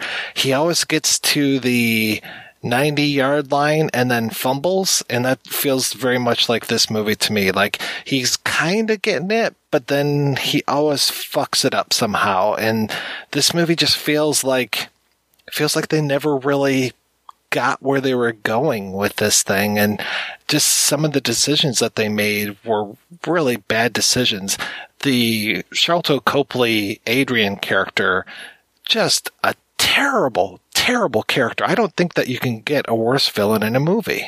That's what, I think Spike Lee, or maybe even both Spike Lee and Sharlto Copley, they had, it seemed to me they had absolutely no sympathy for the villain in their version. He was just purely bad, purely antagonistic. Just, they did, even the scenes where they try to humanize him a little bit just fail, catastrophically. Like in the one scene in the end where the father goes on rampage and kills, like the first thing that the son does when the father enters the room, he says, "Oh, hello, Dad," and starts taking his pants off. Like, what kind of that's almost as ridiculous as she's getting fucked line.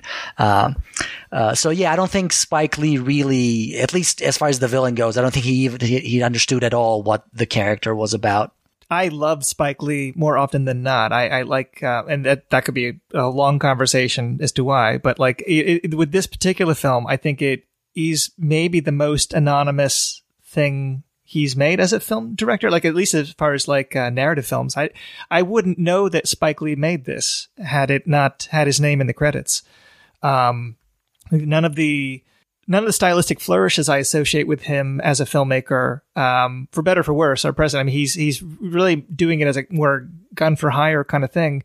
But I think that just, I don't know, it just shows no real like investment in the material. It just feels like him trying to show that he can make a solid commercial Hollywood thriller, and it kind of argues that he cannot, unfortunately. I mean, there's interesting things about, I think we touched on like how the way Josh Brolin plays it initially is like a very damaged, dangerous person. I mean, I think that's interesting in that it's not trying to celebrate him as a badass vigilante anti-hero the way that the Korean version kind of makes it out in times. Like this feels like someone that is, attacking football players that are just trying to like keep him from messing with a girl. Like he's clearly like out of control. Like he nearly threatens his daughter. Like when they first meet, like he's, it feels in a way like they're like, when they tried to make a Batman movie more realistic or something, they just feels like we're going to make we're going to make an edgier Oldboy, right? We're going to make it like everything is going to be edgier. Like there can be like crazy incest. Like now it's going to be the daughter's like the dad's going to be doing it with the son. Like it's going to be much wilder than, the Korean version. It feels like that's the wrong way to take it. And they can make more progressive, like, well, we'll make the villain's muscle person a woman. Like, that'll be more progressive. Like, there's like little touches that feel like, them trying to update it in a way that is in line with Spike Lee's politics, but it doesn't really work. And a lot of it does kind of feel impersonal in a way that, for better or for worse, most Spike Lee films, even the ones that are really bad, feel immensely personal.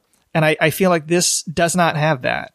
The subject matter, it just doesn't seem into Spike Lee's purview. I don't think it's his type. That was extremely surprised when I heard before this movie came out that he got the job. This did seem like a Spike Lee film to me for a few reasons. One is the small appearance of Sin-Kei Lee as the bellhop poster kind of thing, which I think was supposed to be a throwback to Mystery Train. But, relative, and then has done a lot of work, I think, on the She's Gotta Have a TV show. The other thing was the appearance of Michael Imperioli. I always say that Spike gets his best ideas from Martin Scorsese or his best actors, so Michael Imperioli showing up here was the other thing. The strangest thing for me, one of the reasons why I'm not a big fan of Do the Right Thing is the real anti-Asian thing that Spike has, and this movie seems to play into that. And that was another reason why I was surprised that this was a Spike Lee film. It's like, really, you're making, and by the way, we should point out that this is a Spike Lee film, not a Spike Lee joint, because he took his joint off of this apparently because of the recut. Having Spike Lee make something that was based on something Asian just seemed really weird to me, because he just always seems to have a real anti-Asian thing going in here. Like the woman on the street who's just like, $5. I'm like, okay, is she related to the guy who ran the store where Mookie would buy his soda and stuff? This seems weird. And then, having Pom Clementif, I can't remember how you pronounce her name, having the Asian assistant to the bad guy, I was just like, oh, okay, so she's the inscrutable Asian woman, and she's playing the exact same role that we're going to see the other inscrutable Asian woman play in a few years in Batman v Superman, where it's just like, okay, I am doing all these things behind the scenes, and I'm Asian, and I'm evil. And it's like, okay, haven't we gotten past that? But apparently not. Do you guys think that if the Spielberg version had happened, do you think it would have been a better movie? And if not, who do you think could have done a good job at making this, at remaking this? I'm not sure that it's a film that I think needs to be remade, is my first thought, just because there's nothing really about the 2003 film that feels like so out of time that it takes you out of it because of how old the technology is or the fashions. Like, it feels like a very contemporary film for something, that is, I'm not going to do the math because I'm bad at math, but what is it, 17 years ago? The one thing that I never thought of this comparison, but someone, I think it might have been Jasper Sharp, one of the critics, compared Only God Forgives to Oldboy, the Nicholas Winding Refn film with Ryan Gosling. And I thought that was actually a very interesting comparison because I hadn't made that connection. I don't know if either of you have seen it, but that's like almost like absurdly stylized take on this kind of material. Yeah, I just don't know. I mean, Steven Spielberg doing it would probably feel a lot glossier. And I just can't see him tackling subject matter that perverse. But I don't know if that they would just change it to something like the original manga or even the Zinda take on it, which, you know, sidesteps like the messy sexual component. Yeah, definitely not Steven Spielberg.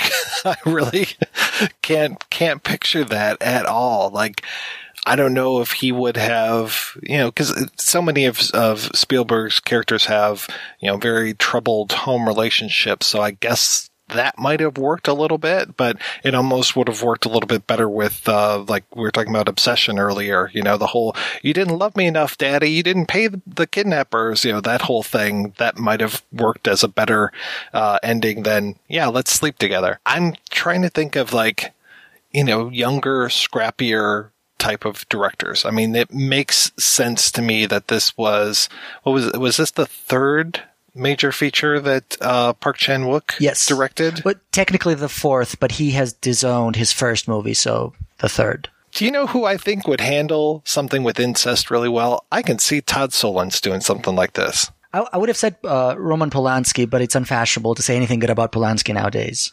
He's still kind of in the safe zone over here, and I've been getting a lot of shit for that. But when you make really good movies in the 60s, I'm going to talk about your really good movies in the 60s and maybe in the 70s as well. So I'm not one of these people who just disowns everything that he made after the incident. So, I mean, we will talk about him here. Yeah, you have to talk about his 70s films. I mean, for God's sakes, Chinatown, another great incest film. Yeah, that's what came to mind. Yeah, I was going to say when you talk about like neo-noir and femme fatales, and I mean, that is, you know, Chinatown would have the incest theme. And I was thinking about like the fact that femme fatale and that is ultimately not so bad. And that's the twist. Yeah, she's got every reason to be upset. Yeah, there's just weird things in the remake, in the Spike Lee remake that I think we've talked more than enough about it, but yeah, it's just, there's actually a really good, and I don't usually go for YouTube reviews or not, and especially the name of this channel is yourmoviesucks.org, and it's like, how awful is that? But he dedicated an hour and 38 minutes talking about the original versus the remake and just how the remake,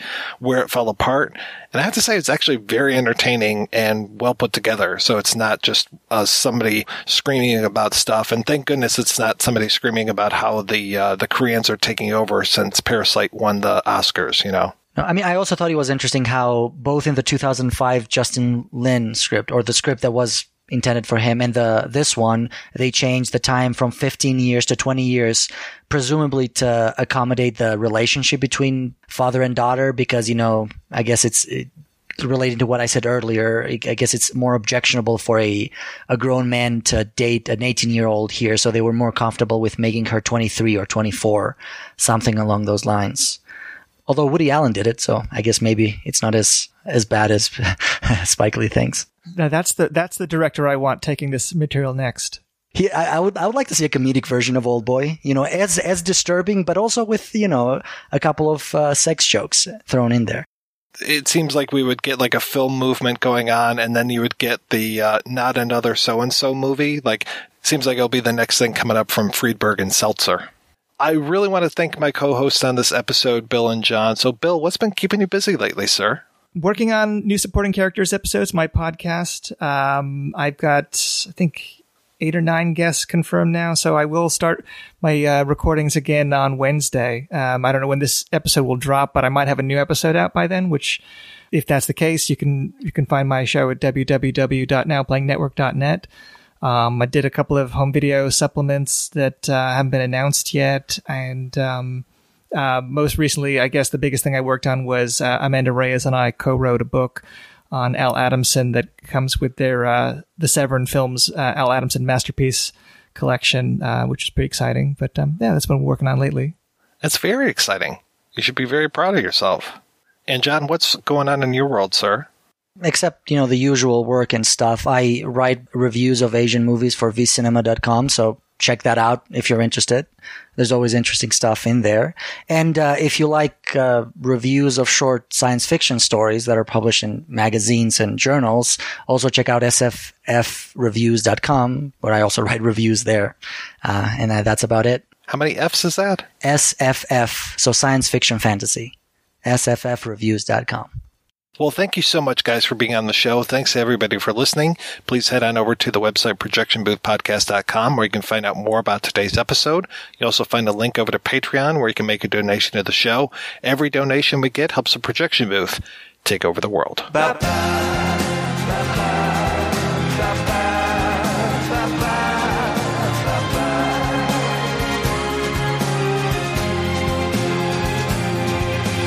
Bells will ring and everyone will know I came to bring my love back home.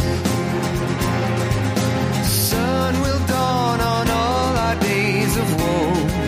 I came to bring my love back home.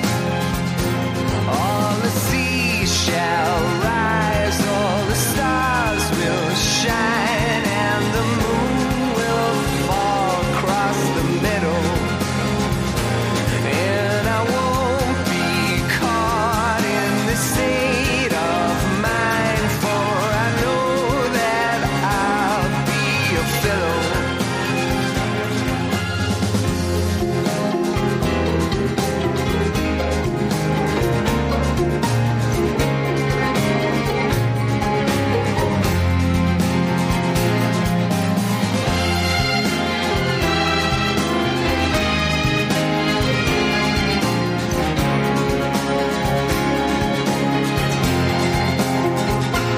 All the seas shall rise, all the stars will shine, and the moon will fall on the middle. And I won't be caught in this state of mind, but I know that I'll be a fellow. Bells will ring and everyone will know I came to bring my love back home.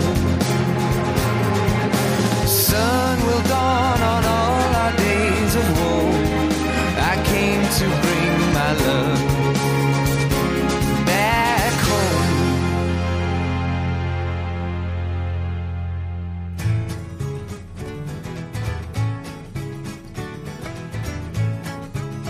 If I had a hammer, I'd a hammer in the morning, I'd a hammer in the evening, all over this land. I'd a hammer out danger, I'd a hammer out a warning, I'd a hammer out love between my brothers and my sisters, all over this land. Ooh, if I had a bell, I'd a ring it in the morning, I'd a ring it in the evening, all over this land. I'd a ring out danger, I'd a ring out a warning, I'd a ring out love between my brothers and my sisters, all over this land. Ooh, if I had a song, I'd sing it in the morning, I'd sing it in the evening, all over this land. I'd sing out danger, I'd sing out a warning, I'd sing out love between my brothers and my sisters, all over this land. Ooh, well, I got a hammer and I got a bell, I got a song to sing all over this land. It's the hammer of justice,